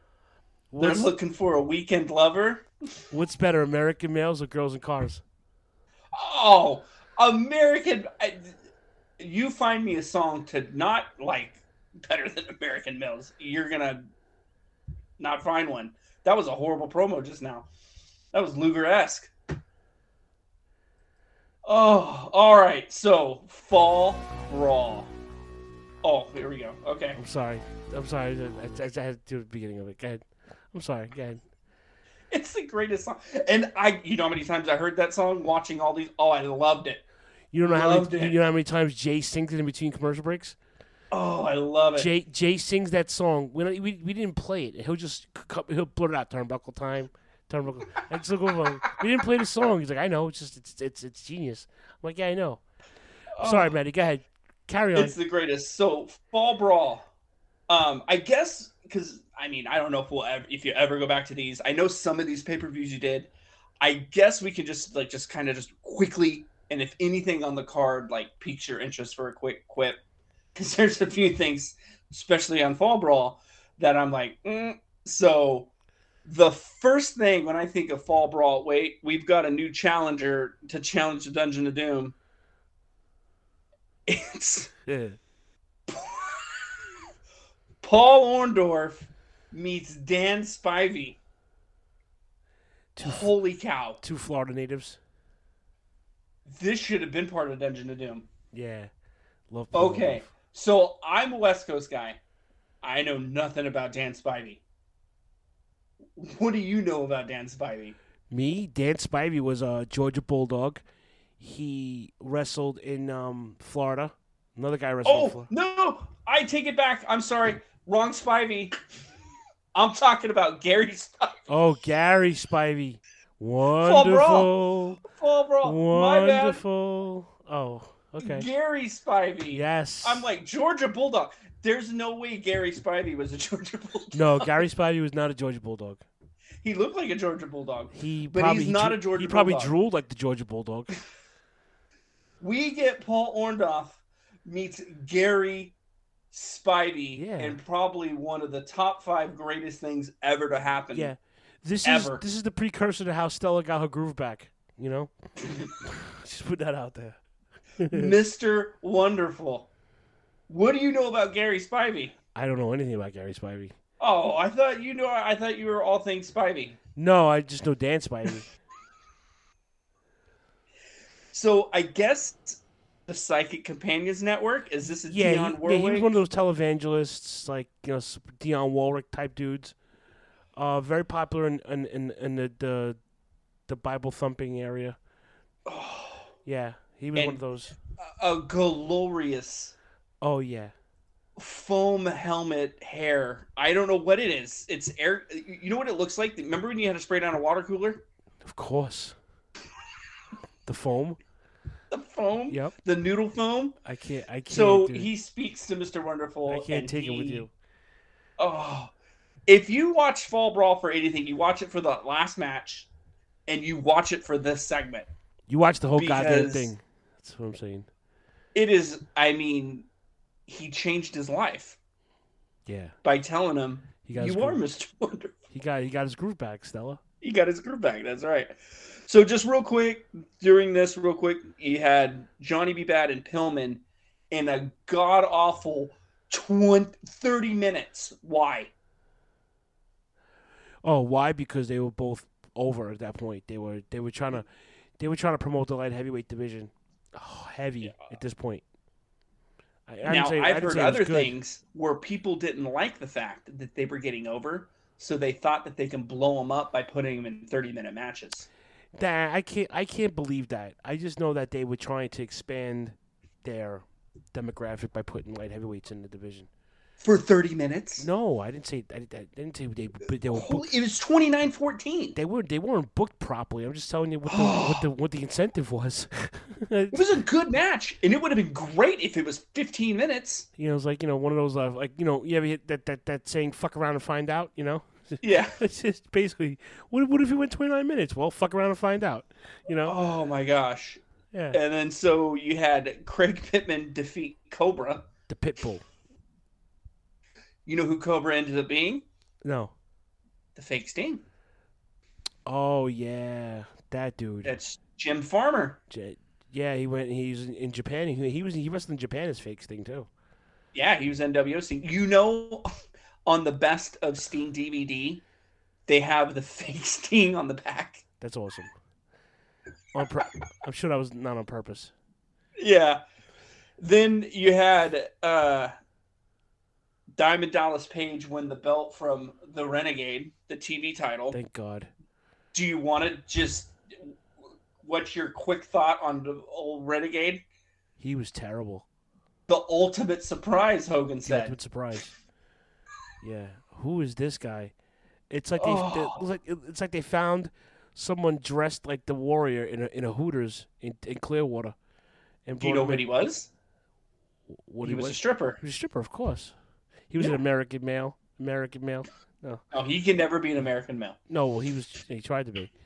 He was the Renegade. He was the Renegade. Oh, just so bad. So bad. Do you know they actually used him when Warrior came back? Remember when they did the thing where he would just disappear and reappear? That was him. Oh, Jesus Christ. Oh, yeah. So he got a little payday there towards the end.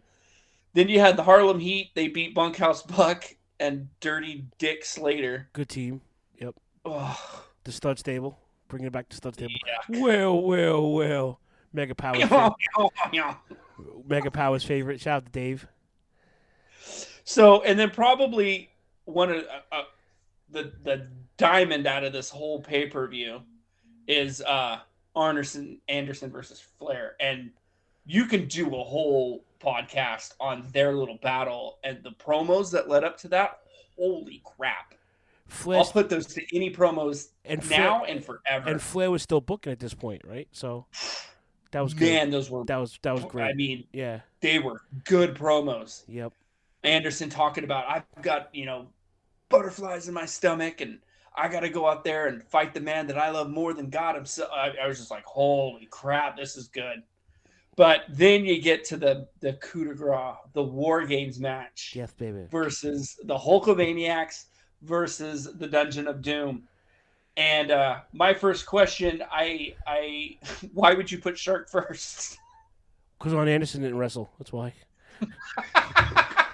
He always goes first. You put Zodiac first? I mean, I don't see you put Kamala in first, but Renegade. Really? You're gonna put Shark? I mean, the dude was blown. I mean, I love the spot where he tried to jump the two rings and he gets stuck between the two ropes and he's just hanging there. So, I mean, you could pretty much. I mean, it's a War Games match. Heels get the upper hand when it's 2-on-1. Then it evens out. Last guy in, the dirtiest player of the game, Hulk Hogan, comes out with powder. Is he not the biggest heel ever? Well, I mean, he will be in around another year from now. Yeah. I mean, really? He comes out here with powder and just throws powder in everyone's eyes, drops. He's ready. And beats everyone. Drops them all, makes everybody else look stupid. Everybody else standing around as he's marching around the ring like an idiot, throwing powder in everyone's eyes. Gets the win, gets Kevin Sullivan for 5 minutes, proceeds to throw him back and forth into the cage. Kevin Sullivan's blown up 20 seconds in. He's just on his butt. And boom, pay-per-view ends. So now we go into the coup de grace. I would say when you think Dungeon of Doom, this is the pay-per-view that you think of. This is, yeah, absolutely. Now, leading up to this pay-per-view, which is Halloween Havoc 95. Oh, Jesus. Yeah. We have some very important things that develop, though. Okay. And this is where it starts to be like, all right, they're this is for a reason. They're doing this Dungeon of Doom. That they're testing something out. Because as we said before, and even through all of this, Hogan's getting booed. Hulk Hogan is wearing thin on everyone. They're tired of it. So leading up into Halloween Havoc, we got clip number 4. And I'm going to say this for every clip that you play. This is probably my favorite clip. This is 9 minutes and 53 seconds long. It's not 9 minutes because there's this is that one that had the commercial. So we can just play it up to, the part where they get him in the ring, and then we can cut it out. 6 minutes and change, basically. Yeah, maybe that. Maybe not even that long. And if there's some clips you just want to cut early just for time's sake, because this is probably going to be running super long. All right. But my favorite part is Mean Gene. Let's take you down to Mean Gene. This is October 2nd, 1995. Was his Nitro, right? This is yes. Monday Nitro. Where the big boys play with each other. 1 hour Nitro. High City, welcome to America. WCW Heavyweight Champion Hulk Hogan.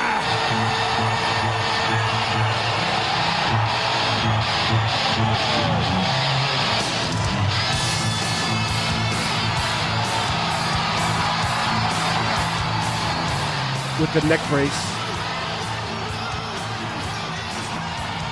Yes, he has the neck brace because the Giant has snapped his neck. That's right. Making his way to the ring, and I hope Steve McMichael, that Jimmy Hart has had the opportunity to talk some sense into this icon, the man who has accomplished more in this sport in our lifetime than possibly. I must tell you though, the American made the song. It's got that 90s that rock, that arena, yeah. 80s, like the 80s arena rock. That dan. It's like fucking Oreo Speedwagon met sticks. Yeah. You know what I'm saying? I'm sorry, okay, I'm sorry. It gets you going. Yeah. You want to go do yard work. Yeah, exactly. Yeah, you want to go do like chores and shit. Put your bandana on. Go out and mow the lawn. Oh yeah. Go to the deli. Get some breakfast for the family. Everybody ever will. Here on Monday Nitro, Hulk Hogan. There is a man in town tonight that has cut a path of destruction through the World Championship Wrestling, and you have been his obvious target. Well, I guess there's not a whole heck of a lot to talk about, Mean Gene. You know something, brother? After what went down with this big nasty Giant over the last few weeks, few months, brother, I had to do a little soul searching, brother. So last night, I was with a little buddy of mine, Jason Pittman, brother, a little teeny Hulkamaniac, who's getting ready for a double lung transplant, brother. Oh, Jesus. And he said, Hulk Hogan, belly up to the bar, look the Giant in the eye, take him on, and put him down, brother. Double lung transplant. He said all that? And Jason, that's why I'm here. And since that big stinky Giant isn't out here in the ring right now, he must be in the back, brother. And just like I'm gonna rip this shirt off right now, brother, I'm heading to the back since the Giant's not here, and I'm gonna rip him apart right now, Mean Gene. What's he gonna do, brother? Well, I tell you what, Hulk Hogan promised that Hulk Hogan t-shirt to one of the Hulkamaniacs here at ringside on Monday Nitro. As you know, Hogan to meet the Giant in Detroit on October the 29th when it's machine versus machine and man versus man at Halloween Havoc. Circling right now ringside. I don't know if I'm going to get him back in here for more comments or not. But Hulk Hogan certainly very popular. Oh, what is this? There's a woman with a cane. What is this?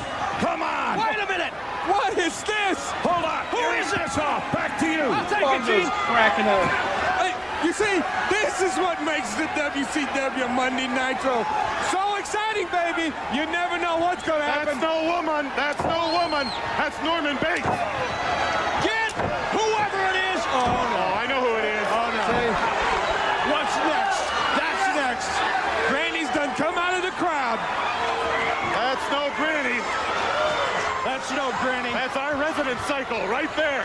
The Taskmaster at ringside throwing something in the eyes of the World Heavyweight Champion, Hulk This is it. Hulkamania could be over right now. Look at this. He's ripped. Now he's gonna break his neck. Hold on. Oh no. Oh yeah, I Rips it forgot. off. The neck brace. Oh no, he's gonna do it again. No. No. Somebody needs to get in there and stop this. His career very well could be over. They've got clippers. They're shaving off Yeah. the mustache. There it is.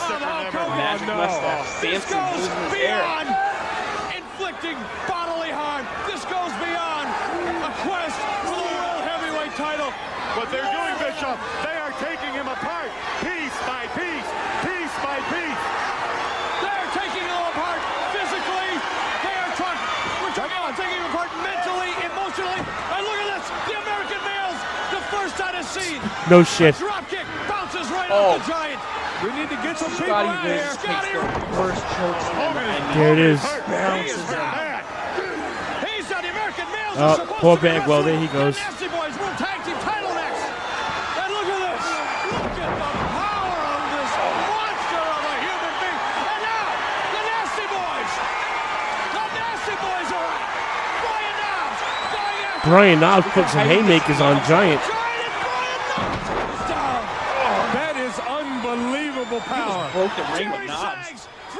I gotta give it to Brian Knobbs though. I'm not a big Nasty Boys guy. He put those big haymakers on the Giant. Look at this. And now, they're going to cut his hair. They're cutting the world champion's hair. Shut up, Heenan. Oh, Shut up. Can I stuff my mic down his mouth? You can stuff anything down his throat. You're in the mood. Do it. Beefcake forgot how to use his scissors. This is not happening. This is not happening. The Nasty Boys are both out. The American males are out. I would assume Hogan is out. So is the next match, the World Tag Team title. We still have Arn Anderson, Ric Flair standing by. We've got the trainer out. I mean, Eric, look at this. In 2 weeks, this man has leveled a dozen top WCW superstars. Wait a minute. Oh my gosh. We've got to go. We're going to be back. Don't leave us now. I'm leaving you now. Holy Sorry. Dude. So at this point, is Bischoff telling Heenan to shut up? Yes, Dan, he definitely did. yes. I'm sorry. Go ahead, Maddie. Go ahead. So it is a woman with a cane. Yes, it is a woman with a cane.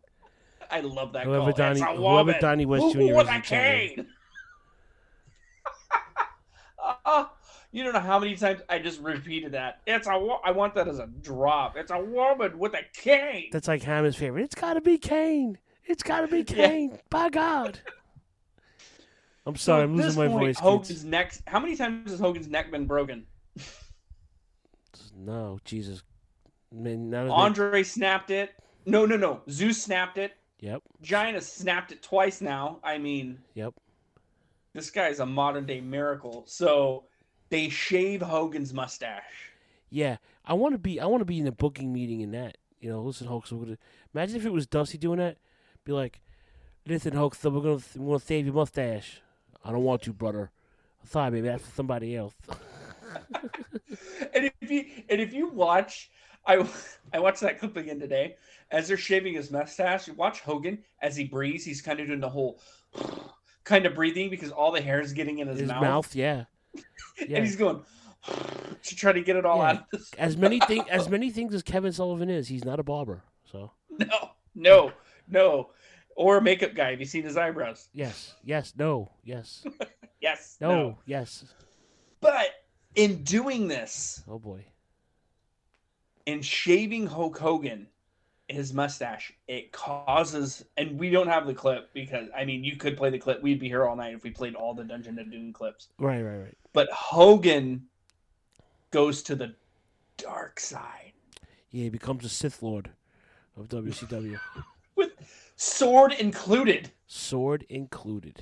So if you ever see the promo or a picture in Hulk Hogan dressed in black with a black mask, it's because of this. Yes. And here's one of those things. It's the first time you ever see Hogan in black. Yep. And it's the first time you start to see Hogan kind of heelish. Yes. You watch his promos. He's very mean to Mean Gene. He's still a goofy heel, but he's thinking about what it would be like if he was heel. And I think this right here at this moment is the seeds of the NWO being planted for Hogan. So it's 1995, right?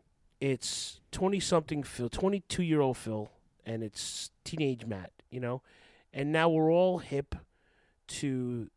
officially hip to the game. There's no more kayfabe, really. I mean, kayfabe really died in, like, 2005, really, when you think about it, with the invention of YouTube.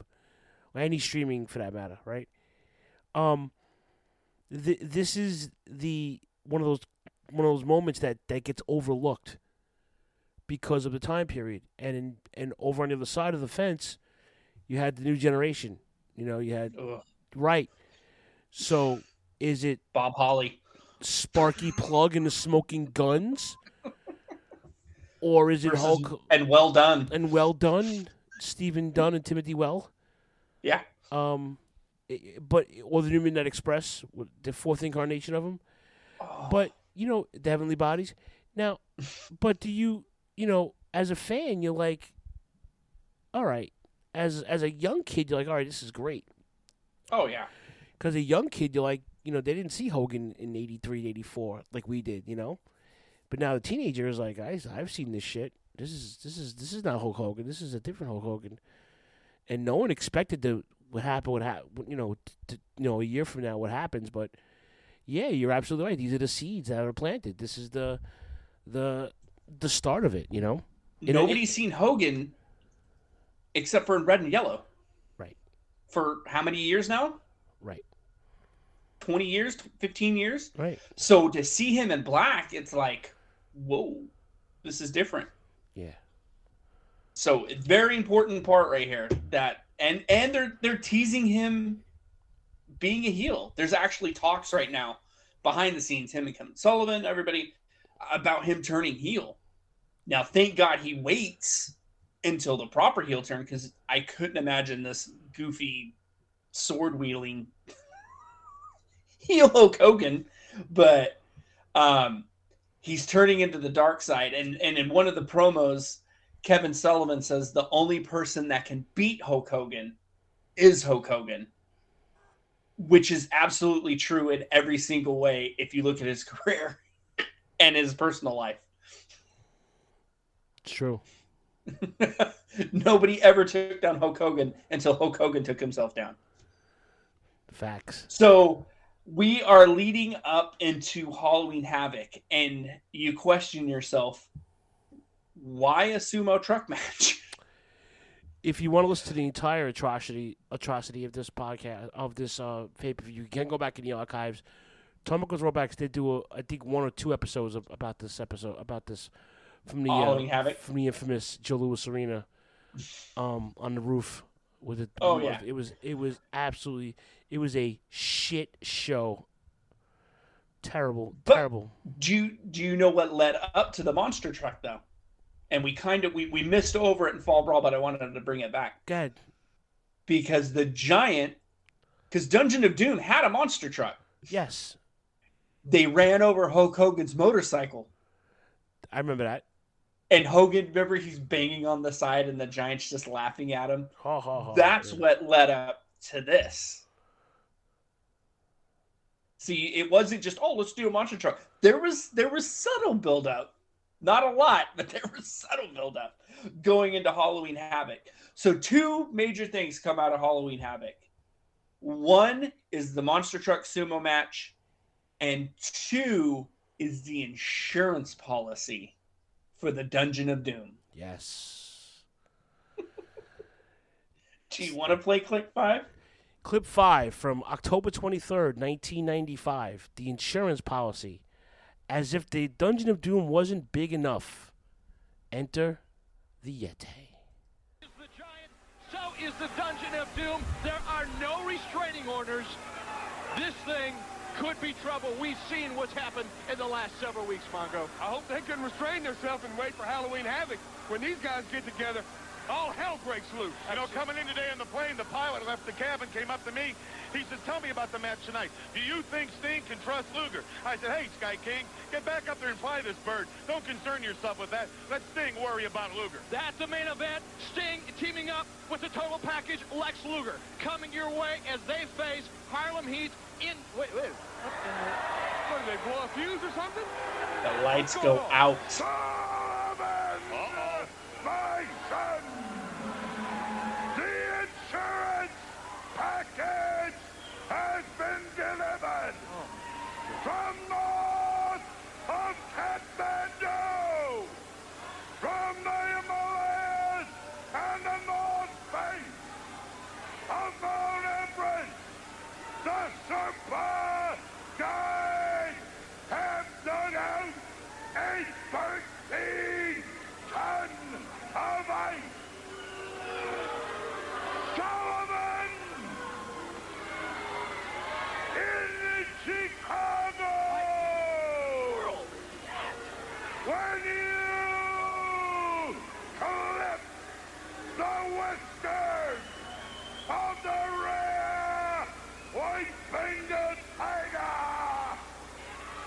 he wonders now. He is not surrendered in colors. He wanders in darkness. You see, my son, the eyes of the demon will come calling on Hulk Hogan at Halloween Havoc. Oh, man, forget about Nightmare on Elm Street. We've got Nightmare live right here in Huntsville. Mean Gene Okerlund is standing by. Take it, Gino.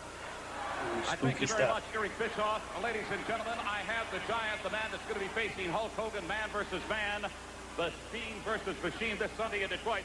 Taskmaster Kevin Sullivan, what's the meaning of this man being here, and what is this iceberg all about? This is Like it's real ice. Policy.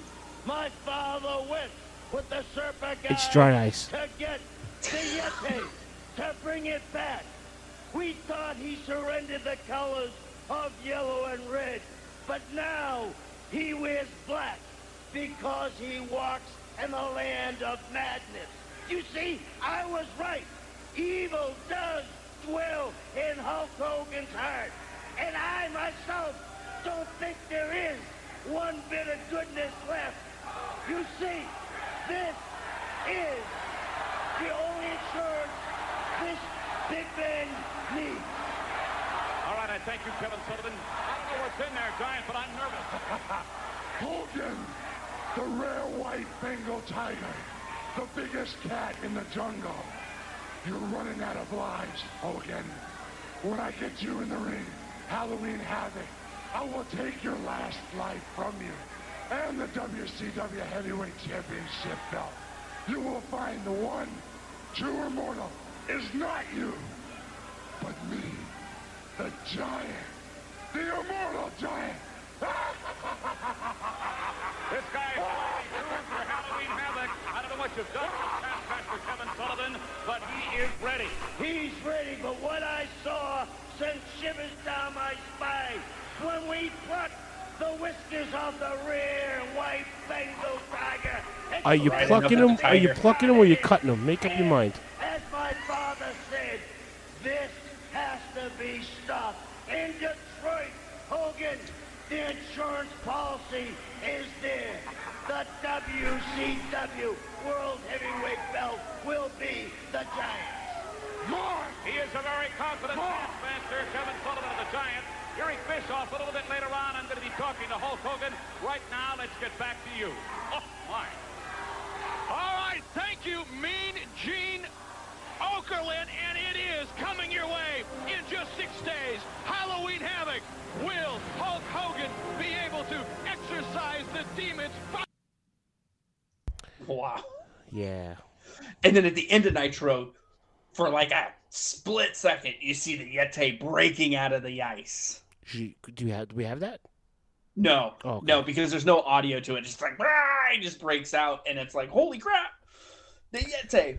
So, the Yeti. Let's talk about the Yeti. The Yeti. Shout out to Tony C. The Yeti. You know who that's supposed to originally be, right? It was supposed to be Giant Gonzalez. Right. So they couldn't get him over in time. So what do? Well, we'll wrap him up like a mummy, and then we'll take the bandages off, and then he'll be the Giant Gonzalez. Right. Well, Giant Gonzalez never comes over. That's right. So now we just have a giant cartoon mummy walking around humping people. We'll get there. So we go into Halloween Havoc with the Dungeon of Doom, with the insurance policy. Halloween Havoc, like you said, you guys already did it, so we won't go over the matches. We'll just go over the ones that involve the Dungeon of the Doom. Savage destroys Zodiac in like a minute 30. Just boom, boom, boom, in and out, done. Luger now is wrestling Meng. And now this whole time, though, everybody's wondering, is Luger a good guy? Is Luger a bad guy? Is Luger working for the there's all this. Is he part of the good guys? Is he part of the bad guys? And in this match, Kevin Sullivan, with the most gentle stomp, hits Luger, and Luger gets disqualified and wins, or Meng gets disqualified, and Luger wins the match for Kevin Sullivan. And that brings up a big question mark. What the heck's going on with Lex Luger? So now we go into the top of Cobo Hall with the Sumo Monster Truck match that was taped the night before, wasn't live. Yeah, Cobo Hall is a very famous venue in the Midwest for pro wrestling. Big Time Wrestling was there. The original Sheik, those guys. There was a big boom between the late '60s to like the '80s. Big time wrestling over there, huge. So anyway, go ahead. Sorry. How much do you think this cost them? 100,000 at least. I mean, at least. Yeah, I mean, you got to crane these trucks up onto this roof. WCW had their hand in everything. They had like NASCARs, and that was Turner. And I mean, as hokey as it looks now, it was actually genius marketing when you think about it. But it doesn't pan. On paper, it looks fantastic. Oh, monster trucks on a roof? Come on. Well, how can that go bad, right? How can it go bad? Let's put it into a wrestling match. Are you serious? And I tear it apart on Turnbuckle Throwback. I forgot what episode it was. Oh yeah. But yeah. So they get up on this roof. They weld the bumpers together because there's no way they're going to damage these hundreds of $1,000 monster trucks by crashing into each other. Now, I guess Giant has some experience with monster trucks because they keep bringing that up. That, Giant has an advantage over Hogan because he's drove monster trucks. Apparently, that one time when he run over Hogan's bike, that was his experience. Yeah, that, and he lived in the South, so he did a lot of tractor pulling as a kid. So they go back and forth. Pretty much it's just tug of war with two trucks because the bumpers are welded together. They're just going back and forth. Hogan wins. They confrontation. The Giant takes the biggest cartoon fall. That's all that was missing. Falls off the roof of Cobo Hall to his death. Hogan's freaking out, and then we cut to the next match after this man has fallen off this building. Yeah, no one cares. It's not like he's dead. Let's take it to Mean Gene. It's like it's. Well, you got Bobby freaking out. Getting on his hands and knees. You got to give me answers. You got to give me answers, and he's got to find out. So what's going on. Savage beats Lex.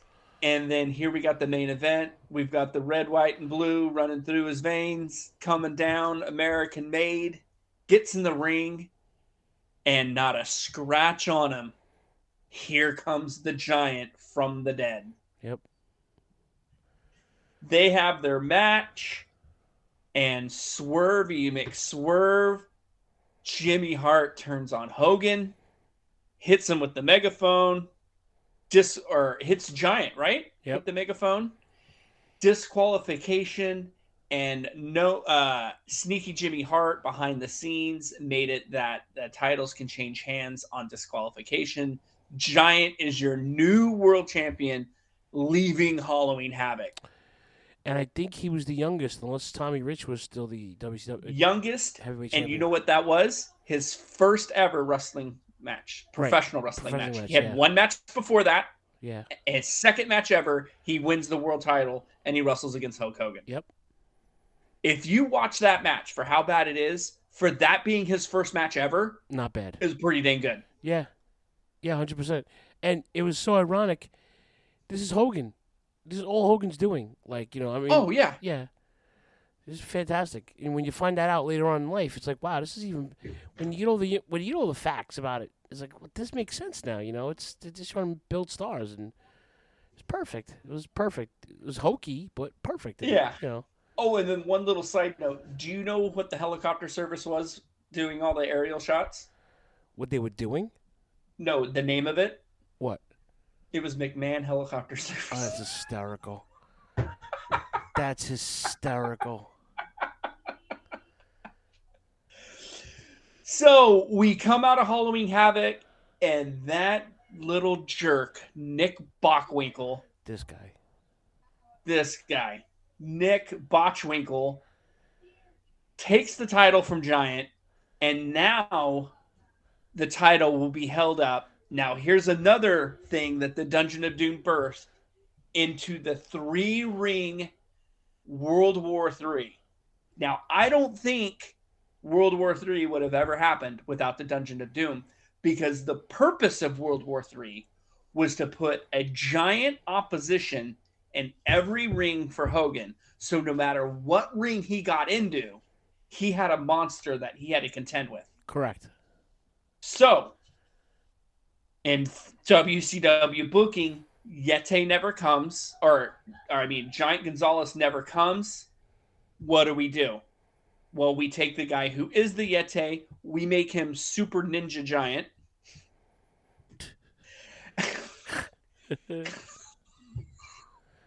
Who has no affiliation with the Dungeon of Doom. He looks like a giant scorpion from Mortal Kombat.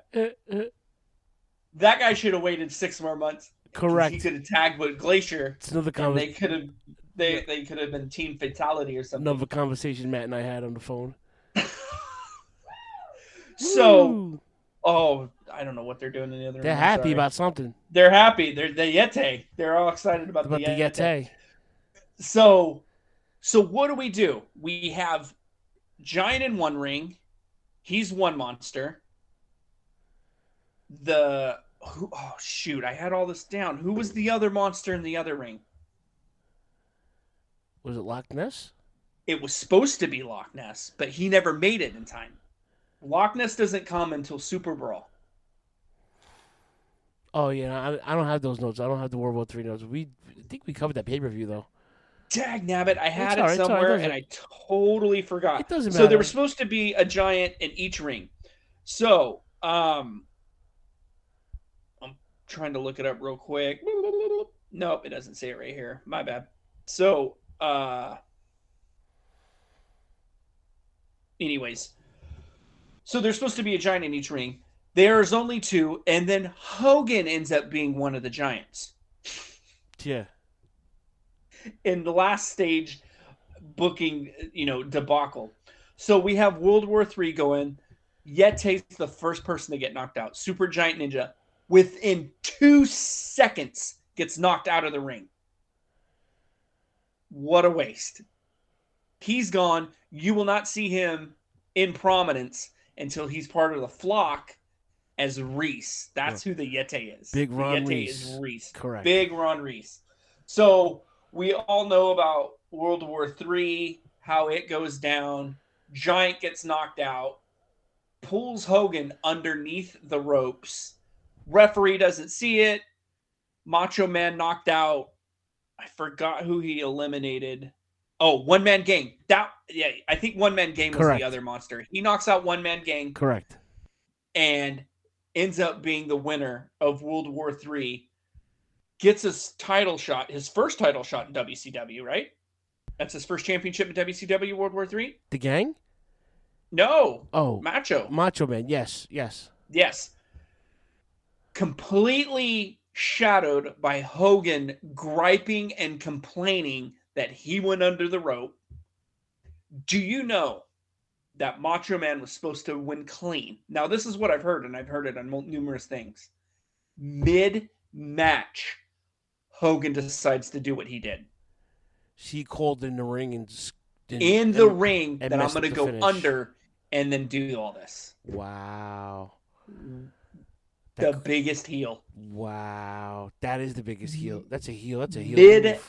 Mid-match, he pulls that crap. That's unbelievable. Crazy. That's crazy. And then he's doing the whole foot under the rope slide. I mean, if you want to see somebody griping and complaining and looking for sympathy, watch the end of World War III. It goes on for like 10 minutes and totally ruins Macho Man's championship. He doesn't get music. He doesn't get anything. It's just Hogan griping and complaining that he went under the rope, that the Giant pulled him under, that he was screwed, that's his belt, blah, blah, blah, blah, blah, blah. So we leave that.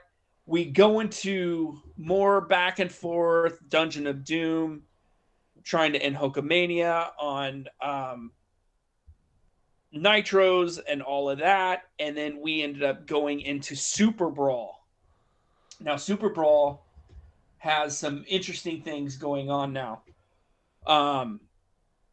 Where we at? Let me look. Let me pull that up here. Super Brawl. So, just have you done Super Brawl?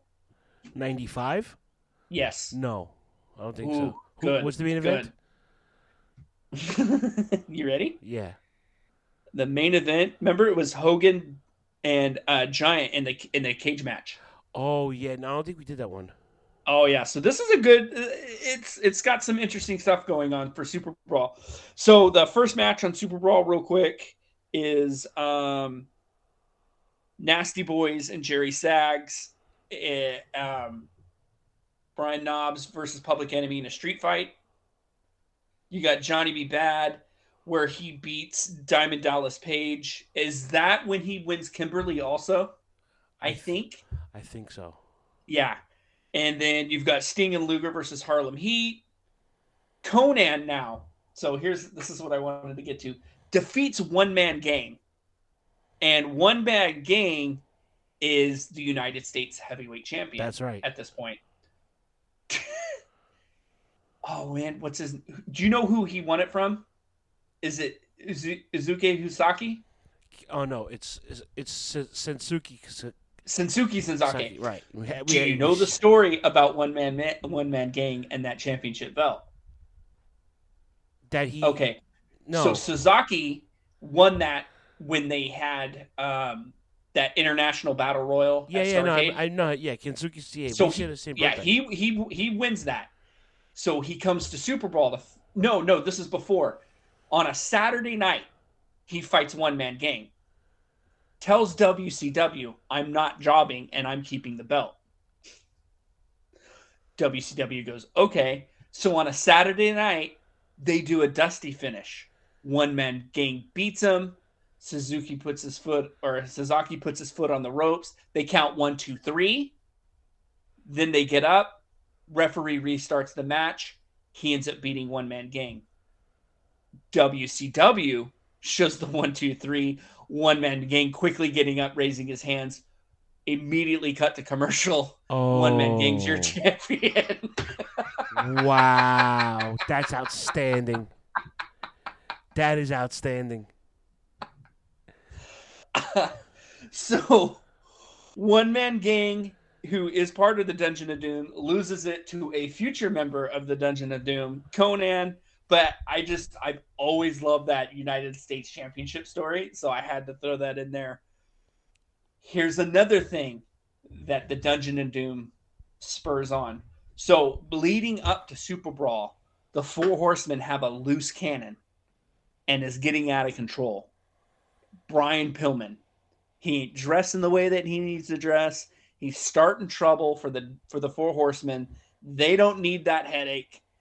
And on Nitro, Arn Anderson slapped the piss out of Brian Pillman. I mean, that was a shoot slap if I've ever seen one. Yeah. Slap the taste out of his mouth. They get into it where Kevin Sullivan doesn't think Brian Pillman has respect for any of the for him or for Flair or any of that. So here at Super Brawl, we get the I respect you Booker Man match. Yep. So Kevin Sullivan and Brian Pillman, they have this strap match where they have to. It's pretty much an I Quit match. Not the one. Is it the one when they brawl in the bathroom? What's that? When they brawl in the bathroom?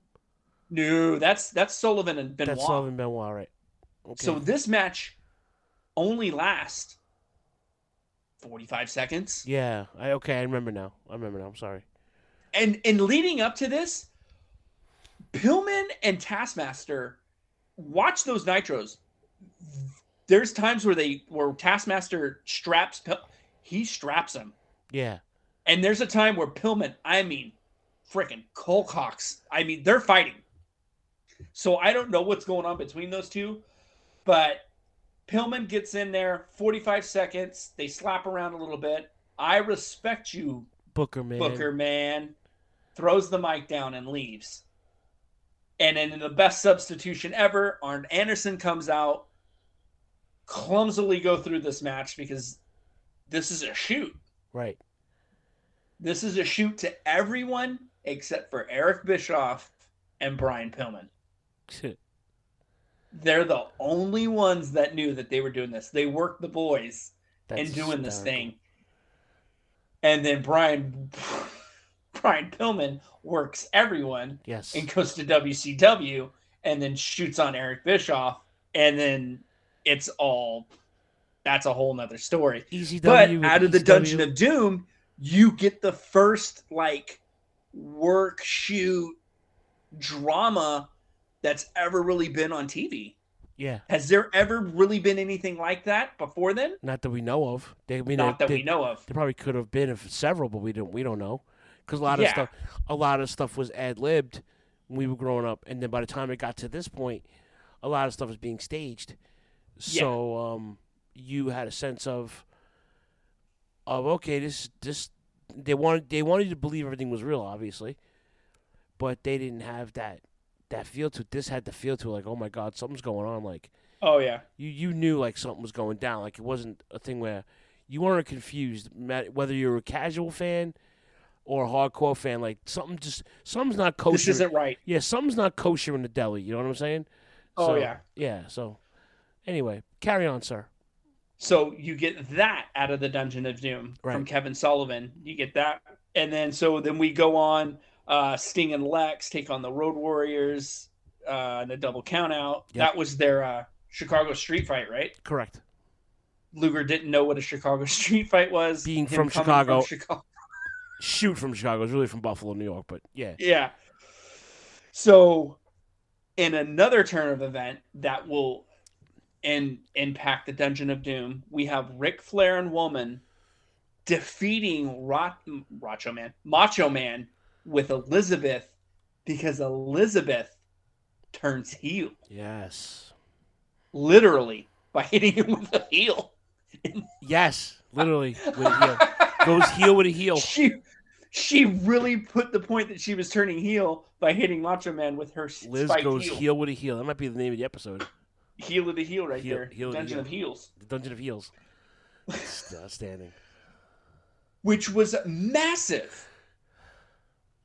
Elizabeth is heel. Now, I mean, that just shakes, people are like, what the heck? Because she's just always been the pretty girl next door, the valet for Hogan, the valet for Macho Man. Who said 10 words in 10 years, So. Oh, wait till tomorrow night on Nitro. We'll talk about that. Holy crap. And then in the main event, you get Hogan defeats the Giant with Jimmy Hart and the Taskmaster in the cage match. That was pretty much a big wet fart. So going into that, the next night on Nitro, talking about Miss Elizabeth, there's a reason why she only said 10 words in 20 years. Yeah. So this is the infamous Ric Flair comes out on the bed. Yes. And pops out of the bed promo. Yep. With Liz and Woman. And Miss Deer in Headlights is asked to cut a promo on why she did what she did on Nitro and completely bumbles her way through it. Oh my God. So bad. So good. I did it because I took all the money and yeah. Oh, it was so bad. And then she has this long pause, and then Mean Gene and Rick try to help her, and then she just bulldozers her way through the other part that she remember. Oh, it's just god awful. God awful. God awful. Yep. So now the Dungeon of Doom couldn't get it together. The Horsemen couldn't get it together. So why don't, by our powers combined, we are now the alliance to end Hulkamania. You did skip over Loch Ness though. Oh my God. We skipped over. All right, go ahead. We did. I got so eager to talk about Liz. After the Booker Man gimmick, they had a Hogan beat the Hogan defeated yes, the Giant in a steel cage, right? And then he fought off the whole Dungeon of Doom, and out of nowhere, that's right. Loch Ness comes out, which was he doesn't beat the whole. He takes the whole Dungeon of Doom out with a chair. With a chair. Mm-hmm. And he went to the Lance Storm Chair Shot Academy to take these guys out. And then what do you call it? And then Loch Ness rolls his way up the aisle. 600-pound British wrestler. Giant Haystacks. Giant Haystacks, yeah. Do you got anything on Giant Haystacks? Just that he was a big deal in the UK. Died very young. Big guy. And they didn't use him very well or often. So they just another big guy that they just brought into another gimmick for Hogan, basically. So he was supposed to have a main event match with Hogan. Right. And once they saw him, they were like, no. Yeah. They were like, no, we are not chancing this guy with Hogan. I mean, very limited is being nice. Right. On the the 2 matches I saw him on Nitro, I saw him in a match against Scotty Riggs, and I saw him in a match against Alex Wright. And pretty much all he's got is an elbow drop. Yeah. So right after that, the Zodiac is revealed as... That's where I was getting into, yep. As the spy for Hulkamania that broke away from the Dungeon of Doom to be... Now he's known as the Booty Man. What a loyal friend to get battered and beat in 1, 2, 3, 4 pay-per-views. You get your butt handed to so that you can be a spy for Hulk Hogan. And then he changes his name to the Booty Man. The Booty Man. Unbelievable. Way to go, Ed Leslie. Still picking up those bags, I see. Yeah, then, of course, then you talk about the Alliance to end Hulkamania. And then we get to probably the creme de creme, the crown jewel of the Dungeon of Doom.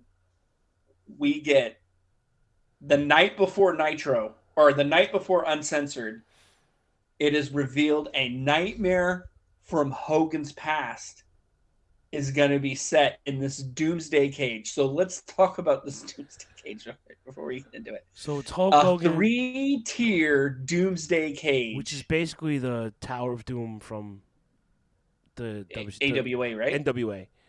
Yeah. Or NWA, yeah. Yeah, it was the Jimmy Garvin, another Kevin Sullivan storyline where Kevin Sullivan was chasing Precious, Jimmy Garvin's real-life wife and manager.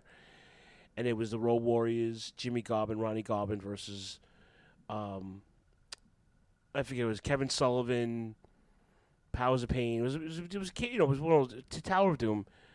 It was it's more of a spectacle to see than it is functional.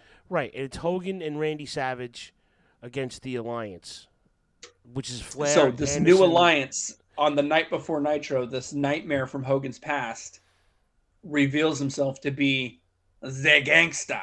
Zeus. Yeah. With Z on one side and Gangster in pen and paint written on the other side of his head. Yeah. And his buddy, the Final Solution. Which WCW had never opened up a history book and learned that was one of Hitler's protocols for the Jews, was the Final Solution. So decided to, maybe we shouldn't use that name, and we'll name him the Ultimate Solution. Correct. Which, I talked to Phil about this already, is in an upcoming movie the next year. The Ultimate Solution, for all you fans, is Bane in Batman and Robin. Yes. Yes, he is. Yes. Which, if you looked at him now and you looked at him in Batman and Robin, it looked like he cut some weight because he's got himself a nice little roid belly going on. Yeah, he's a big boy.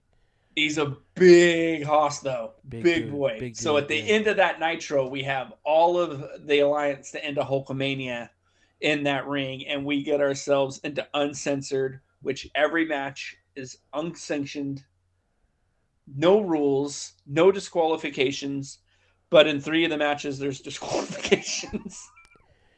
Yeah, this is where the booking goes totally out of shit.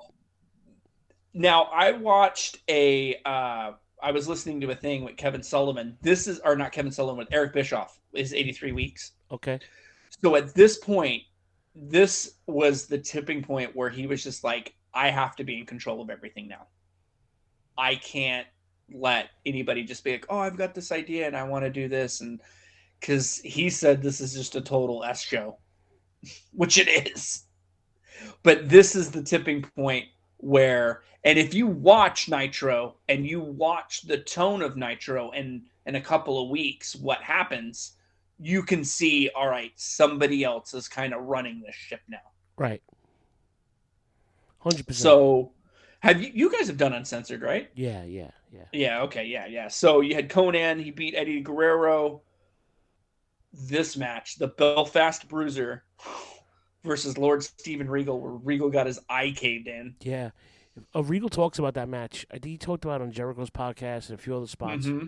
I mean, he busted his face in. Yeah, but this was WCW had hidden gems in between. Oh yes, in between the shit show pay-per-views they had. So it wasn't all bad. You have to look for it.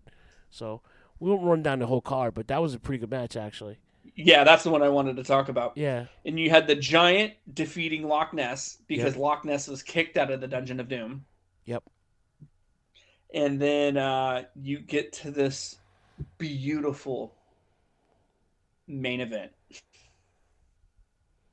The Doomsday Cage. Top level, you have Ric Flair and Arn Anderson. Then in the second tier, you have the Faces of Fear, Ming and Barbarian, and you have Luger and Taskmaster in the other part. And then in the bottom part, you have Zay Gangsta and the Ultimate Solution. And Hogan and they have to go from the top and work their way all the way down to the bottom to survive this cage match. And this thing from the get-go is just not happening. The one thing I noticed, did you notice Arn Anderson's sleek, I'm not going to get jacked up in this match, head-to-toe black sweatsuit? Of course. Yeah, listen, CYA, man. CYA. He's like, I'm not taking a bump on this. Taking a bump on as this they shit. Just there's no bumps to be taken. You can't do anything. It's 100% cage all the way around, floor ceiling. They can't walk. There's a pole in the center that they all just hold on to as they just beat each other up. So Hogan and Macho get down to the second level. Is this where once again, Hogan pulls out his little powder? Yep. And he hits Ming and Barbarian, blinds them, gets the key that Flair had dropped down, and locks Ming and Barbarian in their cage, gets in the ring with Sullivan and Luger. They totally bypass the bottom tier, get outside, walk and brawl. Then Barbarian and Ming said, we're out of here. Went to the back. If you notice, Arn Anderson goes to the back, comes back out in his ring gear, took his sweats off, and then came back out. Yep. And then Z Gangster, Ultimate Solution, they get in the ring, pummel Hogan, very limited, chokes, nerve holes, take him back to the Doomsday Cage, throw him in. It looks like the end of Hulkamania is near, and who makes the save with the kitchen equipment? Big Brother Booty comes in with frying pans, and Hogan and Macho go to town with frying pans. This match is so bad. Hogan leaves the cage. Macho Man has to yell at him, "You forgot to pin the man." Hogan then runs back into the cage, jumps on him, get the 1, 2, 3, get the heck out of here. There's Uncensored 95. Or 96, I'm sorry. 96. Yeah. Holy crap. What a horrible main event. Yeah. You couldn't even... Could you imagine? Now, this is a time 96. There's no like Titantron. And they decided to drop all the lights in the arena and put like these stupid purple lights and all this stuff. Could you imagine you couldn't see anything. You could barely see what was going on watching it as a pay-per-view. Right. Could you imagine spending money and seeing that? It wasn't even in the center. It was up by the ramp. Right. So if you weren't right there by that ring aisle, you were screwed. You didn't know what was going on. Pretty much. Oh, what a horrible, glorious pay-per-view.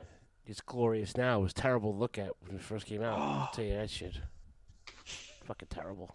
Go ahead. No, go ahead. No, you got it. So at this point, the Dungeon of Doom is done. Yeah, pretty much. It gets scattered. They still get members. They get Conan. And Conan, from what I read in an interview recently, Kevin Sullivan said he didn't belong in Dungeon of Doom, but he was a great guy, good guy in the locker room, constant professional, never had a problem with Conan, and this is when he had the agreement with AAA, and he would bring all the Mexicans over from AAA. Mm-hmm. So Conan, they promised Conan a spot, to wrestle in the States, and gave him a Dungeon of Doom spot. So he said... But you know what? And this is another thing Dungeon of Doom did that I just realized today. Without the Dungeon of Doom, you wouldn't have the Conan that everyone remembers. Because before Dungeon of Doom, he was Lucha, I wear Max Moon colors coming to the ring. Correct. And it wasn't until he got to the Dungeon of Doom is where he became the gangster Conan.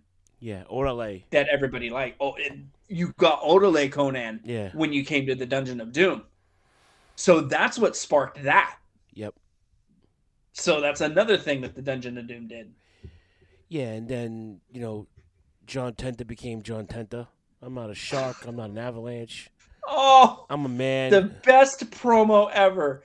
He comes out, loses his match. Big Bubba comes out, shaves half his head. Yep. Only half. And his goatee. This man walked around for weeks like that, too. Who's going to tell him different? Yeah. He's a big boy. John Tenta with the gem of a promo. Yeah. I'm not a shark. I'm not a fish. I'm a man. So, in this fleeting, times of the Dungeon of Doom, we've had glorious highs and the worst of lows. Now, Labor Day has come. Scott Hall shows up. Kevin Nash. Well, you skipped over Bash at the Beach, where John Tenta does get his revenge in the Carson City Silver Dollar match. And of course, that's when Ben Juan and then Ben Juan Sullivan were. That's when you get the famous. There's a lady in the ladies' room. Do I still have that clip? I used to play it all the time. Remember? Oh, I hope. Hold on a second. Let's bring it up for a second. There's a lady in the men's locker room. I got to get some relief. Hold on a second. I thought I give me 1 second. Just talk amongst yourselves here. You also get from Kevin Sullivan, and it hit him with a bicycle. With a bicycle, he hit him in the groin with a toilet seat. Oh, I don't think I have it anymore, but there's a lady in the men's locker room. There's the lady in the men's locker room, and then so yeah, that's towards the end of because at the sorry, because at the very end of the Dungeon of Doom, which we'll probably do after the clip we have here, because there's one more, like, as they're drowning, they stick their head up for one last gasp of breath. The Dungeon of Doom. And then Dungeon of Doom gets really weird and really personal between two people, which that's how it kind of ends and fizzles out with. But before we get there, as we said, they probably got hooked up from their good friend Bane. Yeah. The Dungeon of Doom are actually on the set in Gotham City. Oh, so in Batman and Robin, you remember, I think it's, you know, the gang that's all blacklit? Yeah, of course. Yeah. I don't know whatever gang that is, but they're in that alley scene. And this is I think this is the last, like, Dungeon of Doom promo. Their last gasp of air. We've got NWO running wild. We have the Outsiders. And you thought this was antiquated when they did it.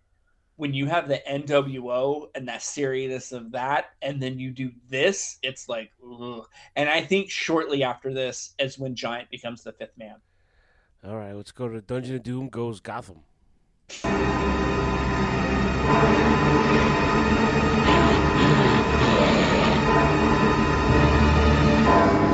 Max, it's a very dangerous time for us here in the WCW. And that's why, Max, the Taskmaster has assigned you to be my bodyguard. Where I go, Max, you go. He wants you to follow me like a shadow. Because you see, with the four horsemen lurking around in the New World Order, nobody's safe.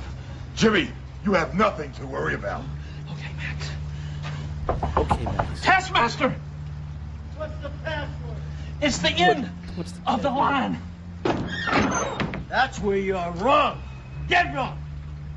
Tell you something, we've been attacked on two fronts, Max. One from within the company and the other from the outside. You see this? This is real personal. This is from within the company, the Four Horsemen. I want my own revenge, and I'll extract it any way I can. You see this? This is the sign of the New World Order. And if everybody listened to me a year and a half ago, WCW and ourselves, the Dungeon, wouldn't be having this problem. So what we're going to do, Jimmy Hart, is we're going to assemble some people to take care of business. Besides Max, you got a man that's walked on both sides of the law, Bubba. Then I'm going to give you Braun, and he'll get his teeth into this situation. And then finally, I'll give you the Giant, the myth himself. So let's not roll over, and let's not say it's the end of the line, Jimmy Hart. Let's do what the Dungeon does best. Let's go out and hurt some people. You know, the Four Horsemen have an enforcer. Well, we have a Punisher, and he makes him look like a babysitter. I can't wait, Taskmaster. You know, I spent a good portion of my life punishing people in the name of law, order, and justice. Well, Taskmaster, it didn't take me long to realize that my kind of justice was the only kind of justice in this world. And everybody I punished deserved it. And even more than that, I enjoyed it. Four Horsemen, New World Order, that's going to be enjoyable too. We're going to punish them because the buck stops here. Boys and girls, ladies and gentlemen, would you like to see what's behind door number 2?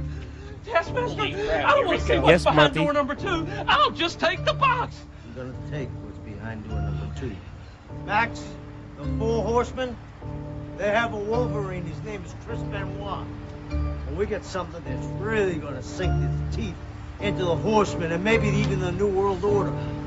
Jimmy Hart, it's up to you to control them. O'Brien! On the left. I didn't say it was going to be an easy job to control him. I just said you're going to learn to control him. Oh, no. Taskmaster, I don't know if I can control Braun the Leprechaun. Don't worry about that, because behind door number 3 is none other than the man, the myth, the legend, the giant. I give him to you, Jimmy Hart. In a doorway that's way too You know, small. the outsiders say the NWO stands for New World Order. Well, if you ask me, gentlemen, it stands for No Way Out. Hogan says he's been to the top of the mountain. He's walked through the Valley of Death.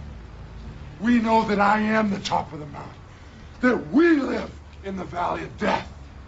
As far as the 4 horsemen go, I took the World Heavyweight Championship belt from their elite, the Nature Boy. But believe me, gentlemen, if it's the outsiders, whether it's the horsemen, whoever steps in that ring and tries to take what I have and what we have will be destroyed. You know what? I love that they went down swinging. Hold on a minute. Sorry about that.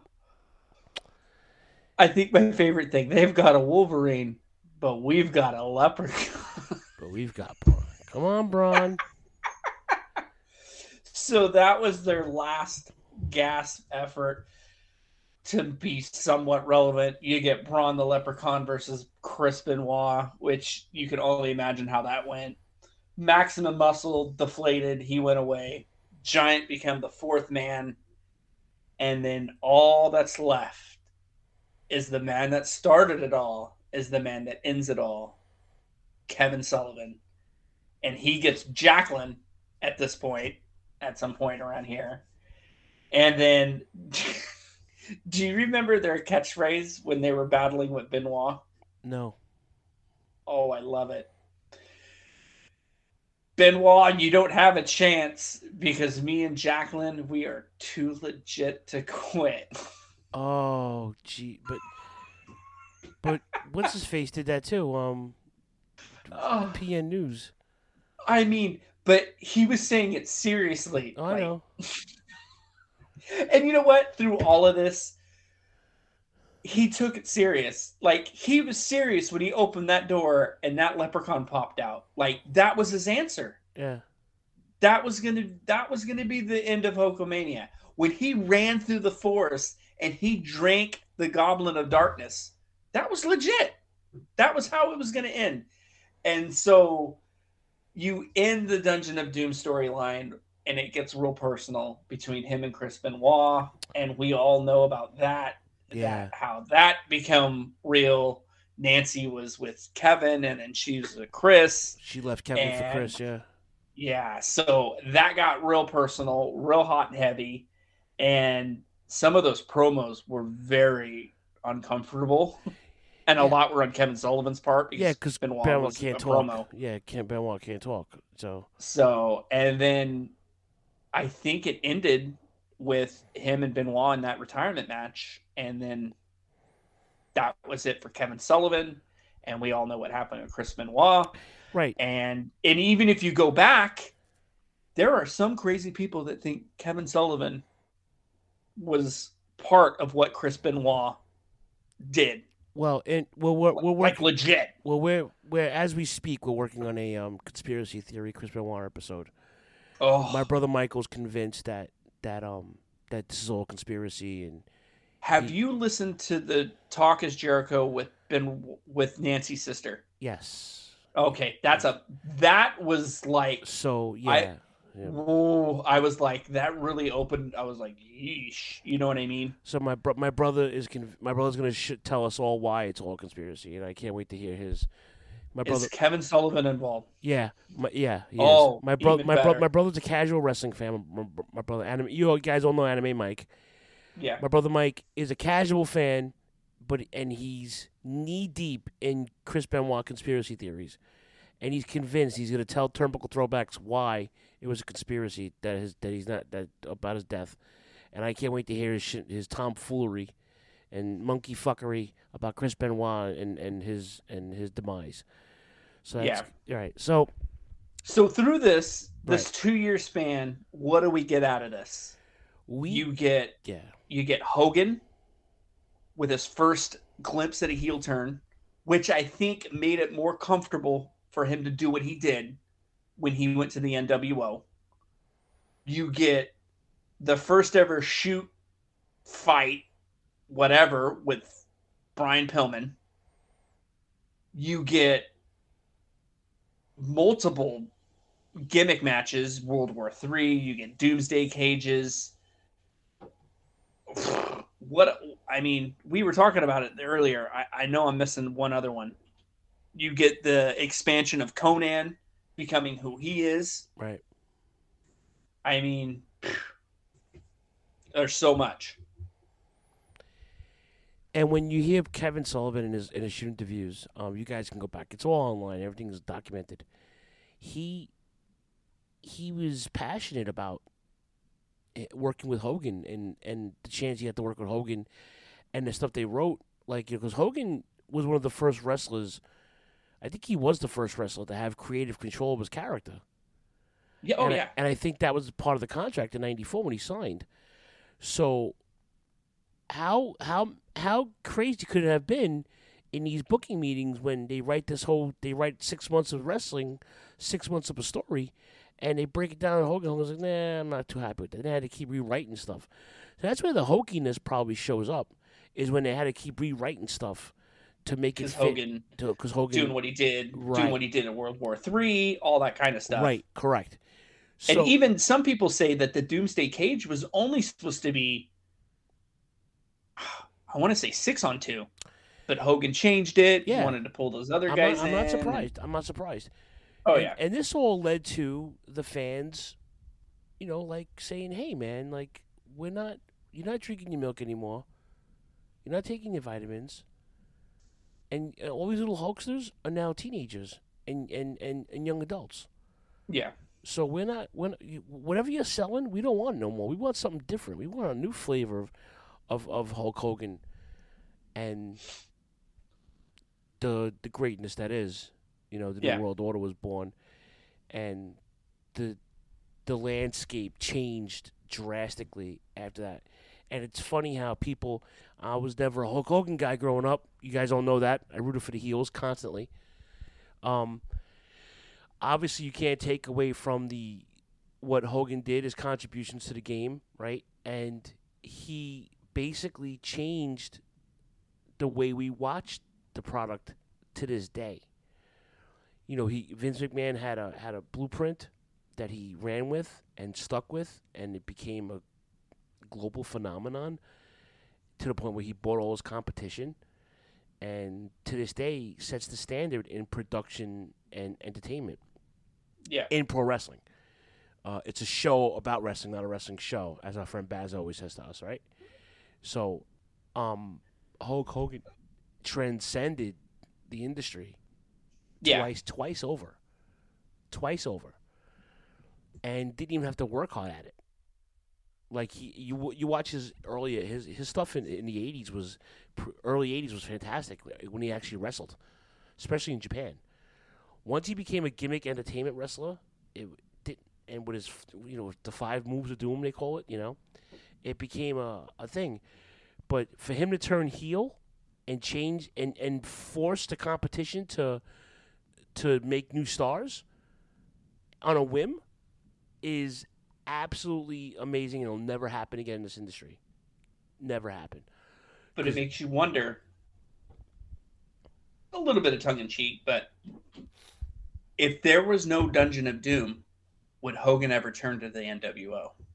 Would he be comfortable enough without doing what he did in the Dungeon of Doom and Kevin Sullivan? Because Kevin Sullivan really behind the scenes really pushed Hogan in the NWO direction. And like Hogan was with him like the night before, and he was still hesitant at doing what he did at Bash at the Beach. Yeah. So if there was no Dungeon of Doom, does Hogan ever go to the NWO? And if Hogan doesn't go to the NWO, does the NWO work? Great question. I think there's no NWO, but he does go heel. but there's no NWO. How he stays a heel would be a mystery. Yeah. The staying power of the NWO is what kept them going. Mm-hmm. So if there's no Dungeon of Doom, there's no NWO. But I don't think so. I think Hogan. I don't think there is, because I don't think Hogan is comfortable enough to be heel without this Dungeon of Doom. And I think Hogan still goes heel because the fans figure him out. Really? But it doesn't. But the staying power doesn't go as long as it did if it was in the NWO. So you that's actually a fantasy warfare. We can actually rebook that. Oh yeah. No NWO. No it NWO. Fails. Yeah, it fails. Oh, wow. And imagine. But as I look back through this whole Dungeon of Doom, it was the alliance that ended Hulkamania, right? We want to ruin Hulkamania. They didn't ruin Hulkamania, but they were successful because after Halloween Havoc, Hogan never had the belt again. No. They thwarted him and screwed with him. Yeah. He was never champion again. And they forced the fans. They didn't force the fans, but they basically turned the fans on him. Yeah. And that was, I don't know if Kevin Sullivan had to know that was happening. It's like, dude, they're booing you. Well, so I have a quote from Kevin Sullivan. Okay. And it says that Sullivan said that the Dungeon of Doom was his idea of making Hogan relax, as it gave him cartoon heels to wrestle instead of cooler heels like the Horsemen. Right. He also mentions that Hogan was getting booed a lot at this time, and fans were starting to like the cooler heels. Yep. He then states how anyone can book you. You need to have a strong personality to make it work. So, yeah, they saw the writing on the wall, and it was just like, ugh. Because people were cheering for Flair more than they were for Hogan. Yeah, without Kevin. And Flair was supposed to be the heel. Without Kevin Sullivan, you have none of this. No, you have none of this. So it just makes you wonder. I know everyone's like, oh, this is the worst thing ever. And you look at any worst heel factions or worst matches. Were these matches bad? Yes. Starrcade's horrible. Halloween Havoc. It's great for so many other things besides the wrestling. You know what I mean? It takes it from it goes so far around the scale, it becomes a 10 again. Right.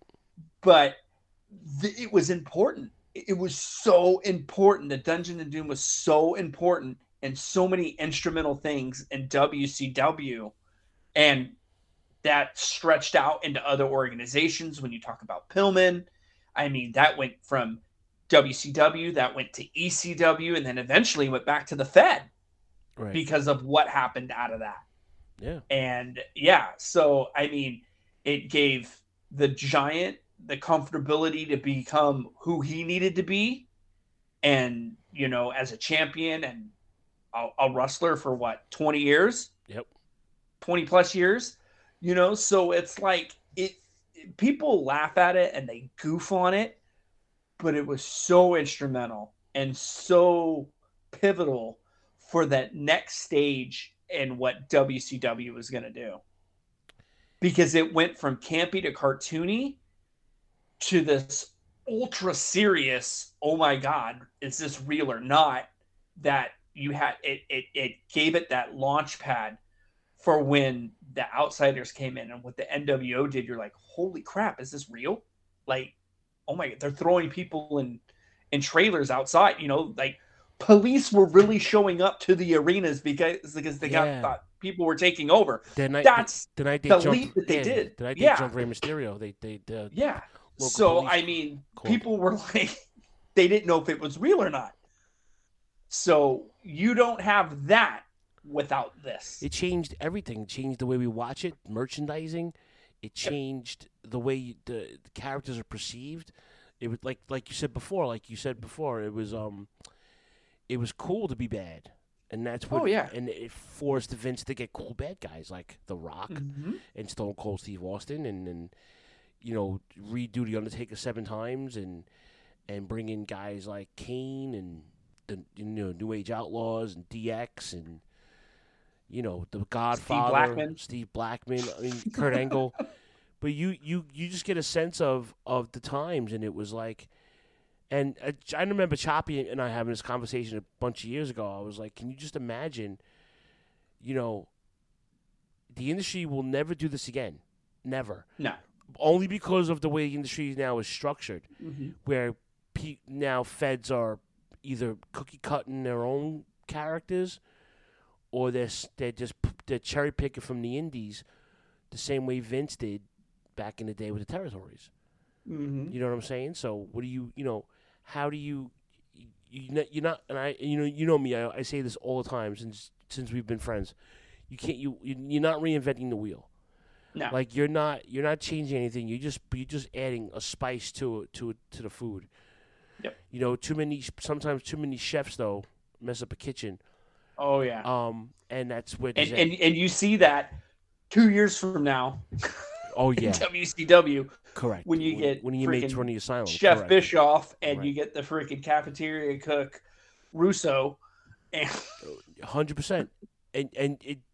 See guys, and it's exactly how it was when you let the inmates run the asylum.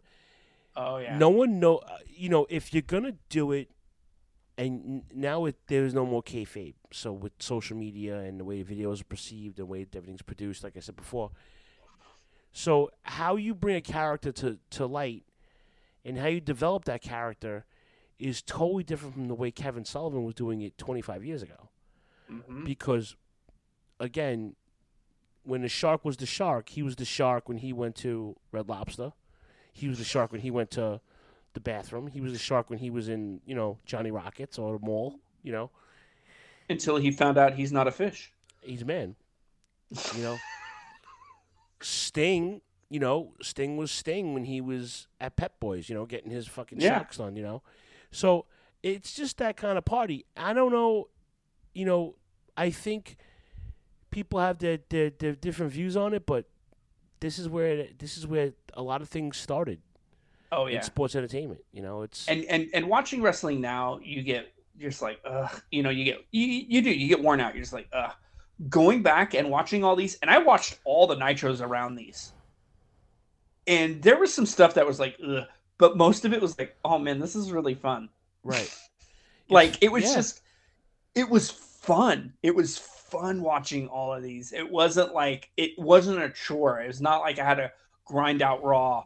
Nitro was an hour. It's like you had 2 matches and then boom, it was main event and a promo. You're like, whoa, wow, that was a nice that was easy, wanting more for next week. And it was just, I look back at this time and this era, it's just so fondly, where everybody else just craps on it. And I'm just like, if you haven't went back and watched this stuff, yeah, it's hokey. Yeah, it's cartoony, but it's fun. And everything works. It's not, it may not work when they, monster trucks and all that stuff, but there was setup to it. There was a purpose for it. Right. That, it wasn't just they tried to put a reason to everything that was crappy. And everyone was involved. Right. It wasn't just like 2 people. It was Hogan. It was the Dungeon of Doom. It was the Horsemen. You have the American Males. Right? it was just like, it wasn't just this little storyline and that little storyline and this one. Savage and Hogan. Savage and Luger and their battles, and that was all intertwined. Everything.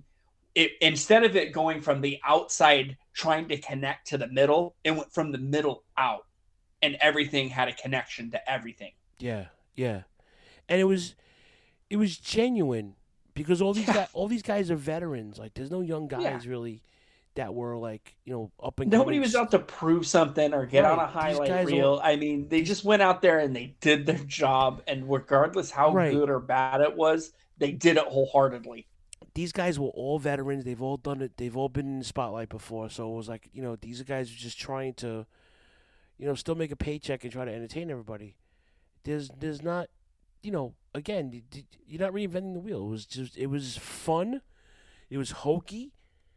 It was awful, but it was amazing at the same time. And absolutely. And that's why we put our stank on it, because we had to let everybody know that, if it wasn't for this, you wouldn't have a lot of the shit that you're watching now. So no. So I'm glad we got to do this. I think we hit it from beginning to end, though. I don't think we missed a thing. No, we skipped over Bash at the Beach with Vader and the whole Baywatch thing. That's its own entity. Right. That could be another podcast though. That could be its own. Just the Baywatch stuff could be its own podcast. Yeah, that's going to be actually. That probably be next summer. Because Vader, it was so in and out. He wasn't with the Dungeon of Doom long. No, because Leon didn't stay very long. No, he was there, and then he was like, "All right, I'm back out." He went where the money went, Oh yeah. He was looking. Well, he was promised the title. Yeah, he was a two-time champion. I think 2 or 3-time champion. Yeah, but never a WWE champion. No. And that's what they told him. Hey, we'll let you and Sean go back and forth, and Sean got cold feet and played his own card, and that went to the wayside. Basically. Big time. What did he get out of that? A team up with the Patriot? Jesus. Yeah. Against Bret Hart and Steve Blackman? It's funny. Oh. So. Well by the moons of Alucard and the many moons of Mars. Yeah. I think we have north of the Himalayas. Broken icebergs and summon spirits and drink goblets of darkness in this, almost 2 hours? Almost 3 hours, actually. 2 hours and 40 minutes. Oh my gosh. What a marathon. I told you it was going to go almost 3 hours. Yeah, it was a lot. I'm spent, but Me too. Thank you so much for doing this with me. Thank you, bro. And we'll get you back on soon because every time we have a conversation on the phone, something always comes up. So we'll probably come up with something else. That what we talked about today. Yeah, that's got to happen too. Blood is running cold soon. We got to do a Glacier throwback retrospective. We should try to get him on the show. That'd be amazing. Dude. Jim Don't tease me with a good time. I'm not teasing you, brother. I'll make the effort. Ah. Hopefully he does AM radio, unlike the Honky Tonk Man. So with that being said, Matt, thank you so much for hanging with us. Thank you, sir. We appreciate you all the time. And quickly, I don't know when the next episode will be. You might get a couple of filatorials. You'll probably get something around Thanksgiving time because I love the Survivor Series and they're bringing back the War Games. And I definitely want to do something for Christmas and obviously New Japan, Wrestle Kingdom for New Year's and all that stuff. So nice. Yeah, and I have a bunch of footage that I started unveiling. I'm breaking out boxes of DVDs and stuff and working on some projects that I could probably do a solo, but if not, I'll share with someone else or whatever. We'll do like that. But either way, thank you for hanging out with us, Matt. Always a pleasure. Anytime, my good friend. Yeah, well, this will be up be up for Halloween. So trick or treat, smell my feet, and give me some sleep because I'm exhausted. So, all right, yes. My dude, be safe, be good, love you. All right, man. And take care. Thank you guys for hanging out with us. We'll be back, same bad time, same bad channel very soon. Keep it locked to the Rant, Shining Wizards Network, and whatever Jimmy Ferrari's doing. It is etched in stone. That's right. Say goodnight, Gracie. Night, Gracie.